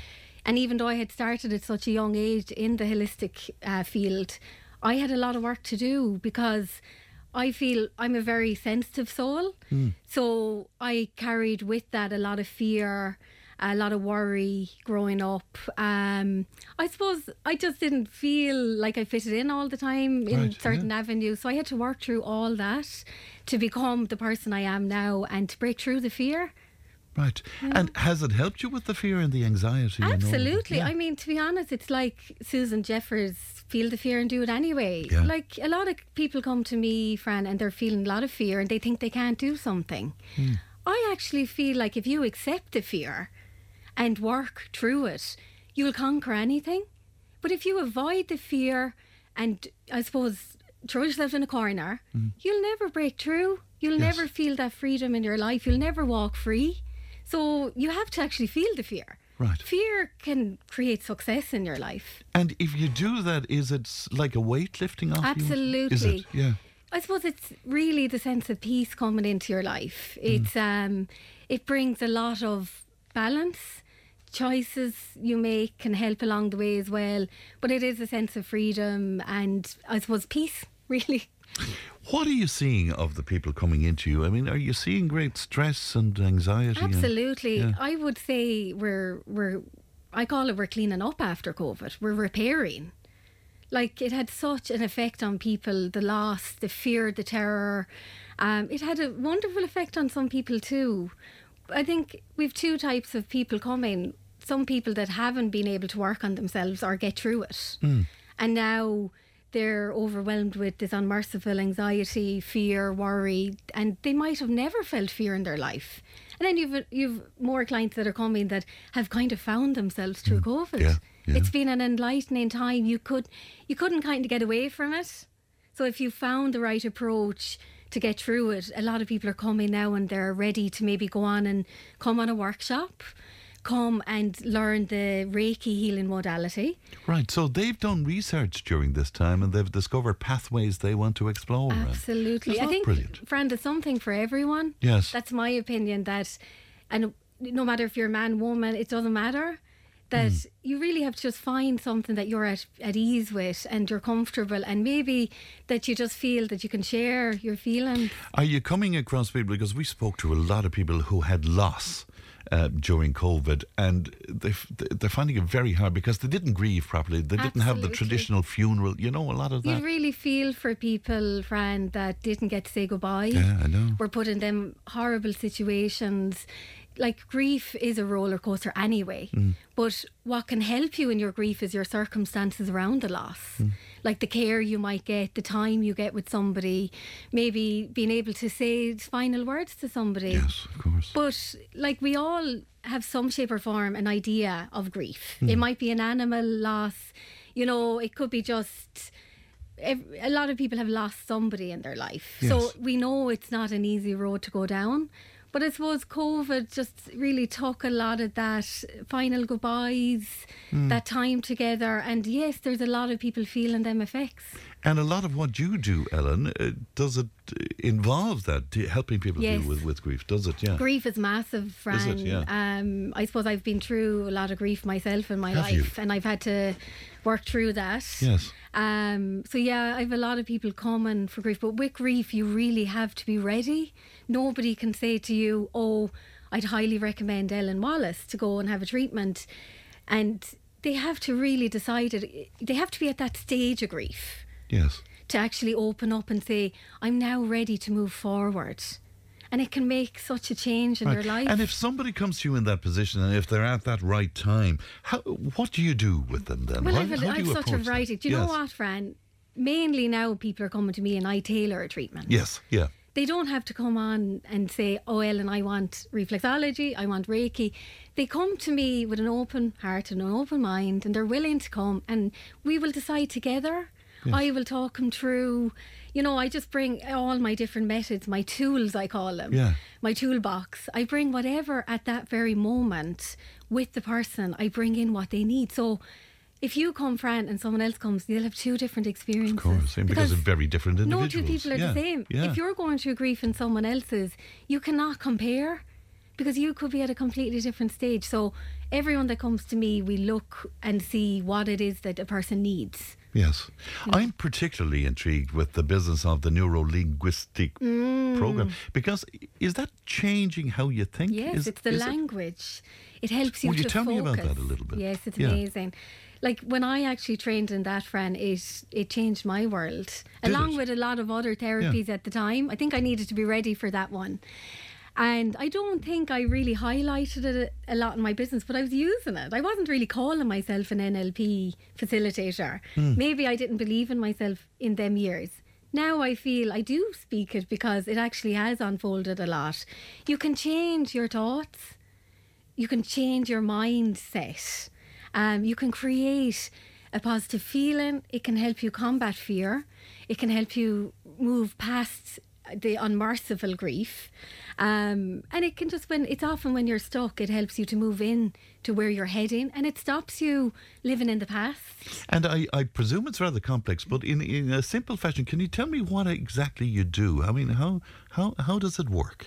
With the NLP? Yes. Well, with the NLP, for me, I actually don't provide one-on-one service. It is definitely something I use when I'm doing a Reiki healing. It's like a counselling service. Somebody can talk to you, open up. You often give them techniques. Yes. So in this upcoming workshop in January, we're going to be using the techniques to change the feeling. I mean, when your mind is full and you think you've all these ideas, it's not always easy to move through that. Yes. You actually need to work it. So the NLP, there's different techniques we'll be doing. You can change a feeling.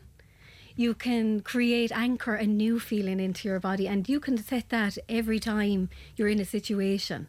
So you can pinpoint an area in your body, like maybe your thumb, your finger. And if you're coming up to a situation where you're feeling a lot of anxiety, fear, doubt, you program that anchor, that point, and it floods you with them positive thoughts. It's fantastic. Yes. And that's part of the creating a vision workshop, Yes, is it's it? one part. The creating a vision is something I've worked a lot myself in my life. So it's a bit of fun. It's sort of like going back to the inner child when the first set of the workshop is about letting go, calming, going within. I will use some gentle Reiki healing on the mind, just on the head, and we'll set goals. And then the last part of the vision board is fun. We're going to put the words into action on our board. Okay. We're going to cut out different pictures that resemble where we're going. And the whole philosophy around the vision board is that when you bring it home, you place it in an area that you're going to see it. So if you're cooking the dinner, right, you have it in the kitchen near you, and you're looking at it, and it's making you feel good. It's helping you combat if you're stuck. It's helping you to move forward. And I can vow now and say that anytime I work this way, I can tick all the boxes. The outcomes are great. Right, it works, is what you're It saying. works. It's a fact. Yeah. To be honest with you, Fran, I feel like it is. I have great evidence and feedback, and that's what has really, really made the big changes for me to believe in myself. I'm sure many people will be attracted to this, but some people who might like to go along might be, sensitive souls, or people who might be great socially and so. How can you convince them that this is a safe place for them to go, Ellen? Do you know what? There's no, number one, Fran, when you come, unlike even sometimes school, there is no, you're doing it wrong. Right, there's no pressure. There's no judgment. Yeah, You're just coming. Now, as it turns out, it's actually all women. And in the past, it's been all women for this workshop. Yeah. It just seems to draw women. I think it's the whole, the vision board and things like that, that women are more inclined to open up. But yeah, just to maybe, that could be your first challenge to face. Step on, come, join us. It's turning out to be a circle of women. We're in a safe environment. We're going to be there for each other. We're going to support each other in a safe, warm environment, and we're going to get work done, but we'll do it at our ease. There's no pressure. Right, okay. know? If people want to get involved in that, how can they do that? They can basically contact me on my business page on Facebook, Healing Hands Holistics. Okay. I'm also on Instagram, Healing Hands Ellen. And I just must say that I'm actually holding it in the Douala Community Centre, which is recently refurbished. It's a beautiful area. A lovely committee. They've been very welcoming. I've held other workshops there. And it's just a lovely, cosy spot to do it in. That's a help too. Very good. You mentioned that in this case so far it's all women, but I presume are men welcome? Men are welcome, Fran. Why are we so bloody reticent about stuff like that? Why are we like that? It's our ancestral lines as well. If you look back at the way men were meant to be, I know. We're, a lot of men are breaking through them feelings. Like, I have a lot of men coming one-to-one. Do you? I do. Yes. And they're very comfortable. Yeah. And because so much of what you mentioned there applies to men. Absolutely, Fran. It's something that I actually love doing now, is working with men, because you can see the stress, the worry. You can see even how the whole family's out of balance if even the man in the house is out of balance. But I think a woman can be just sometimes find it easier to go along and try something like this. But it is open for men. And men have feelings, and, men are welcome. Tell me a little bit about the fertility work that you do.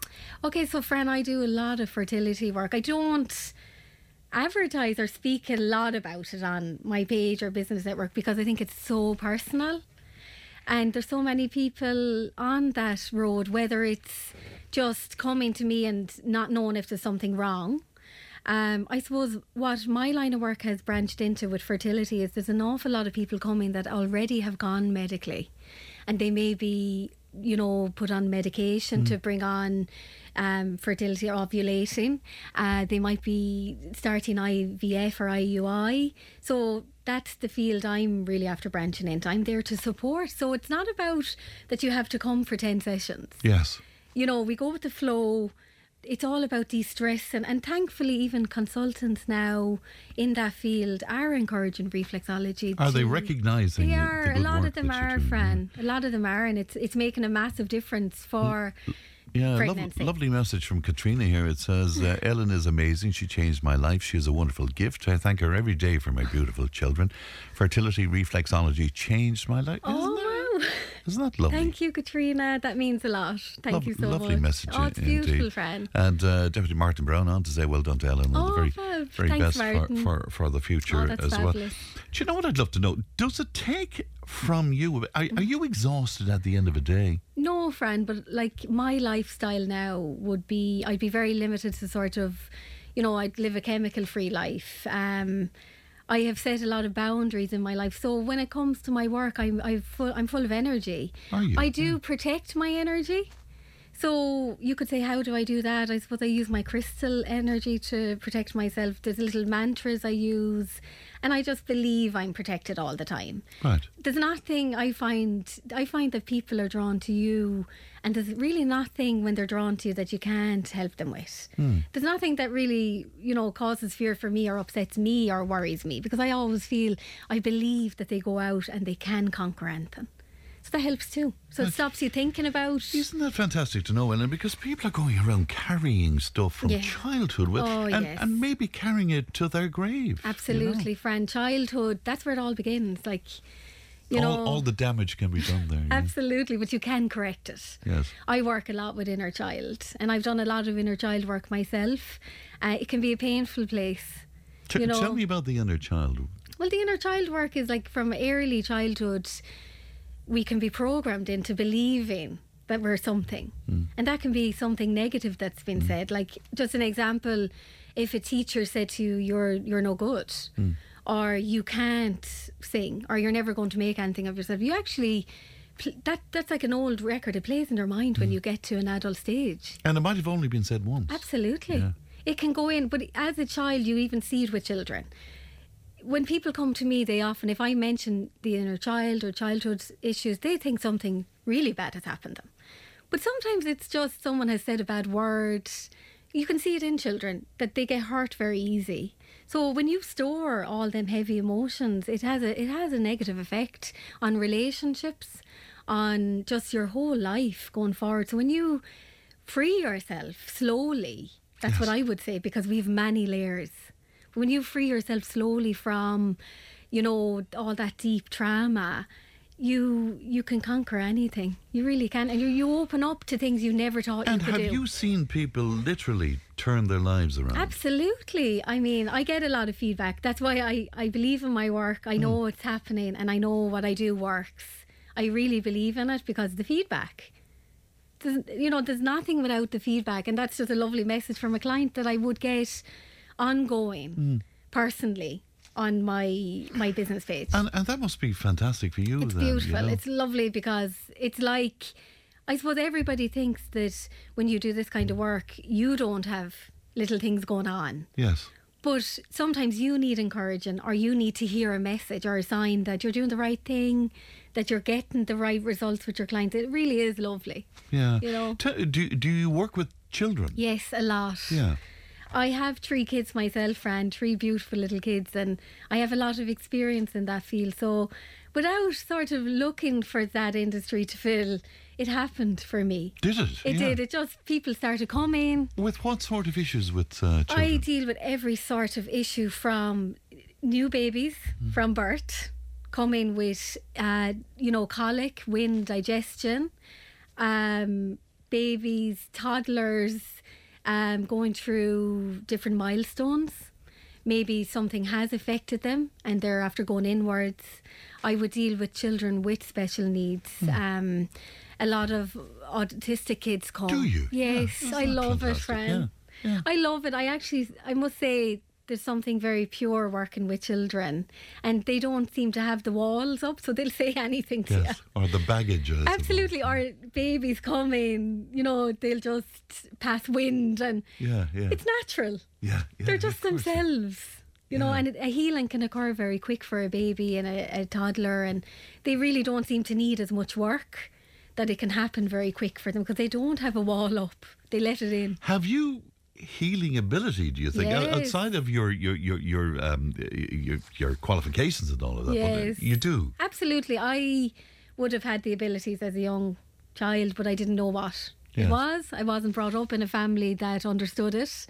So I suppose when I got to the age of about 16 or 17, I remember my mum bought me this limited edition magazine, and it was holistic, and there wasn't any talk of holistic, but she kind of sensed it in me. I was eager to do beauty and massage, and there was crystals in it.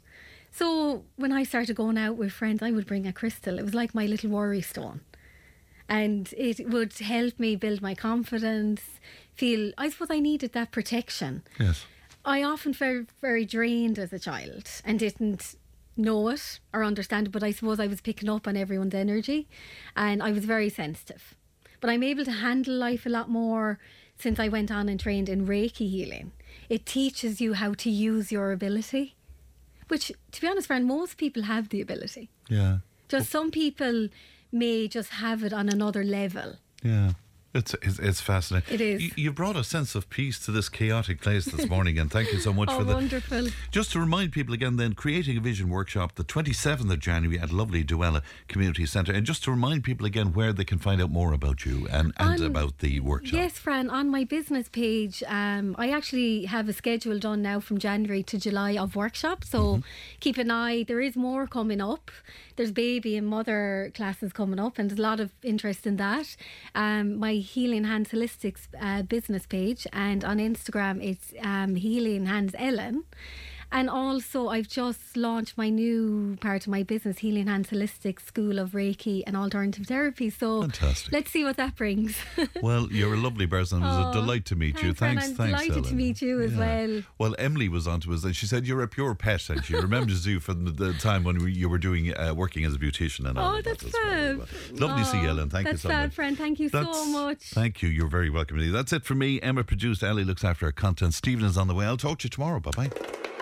Tip Today with Fran Curry. With Slattery's Garage, Puckane. You can't beat experience. With over 50 years maintaining Peugeot cars and vans, we like to call ourselves the experts. Call Slattery's Garage for a free vehicle health check today. 067 24111 or slatterysgarage.ie.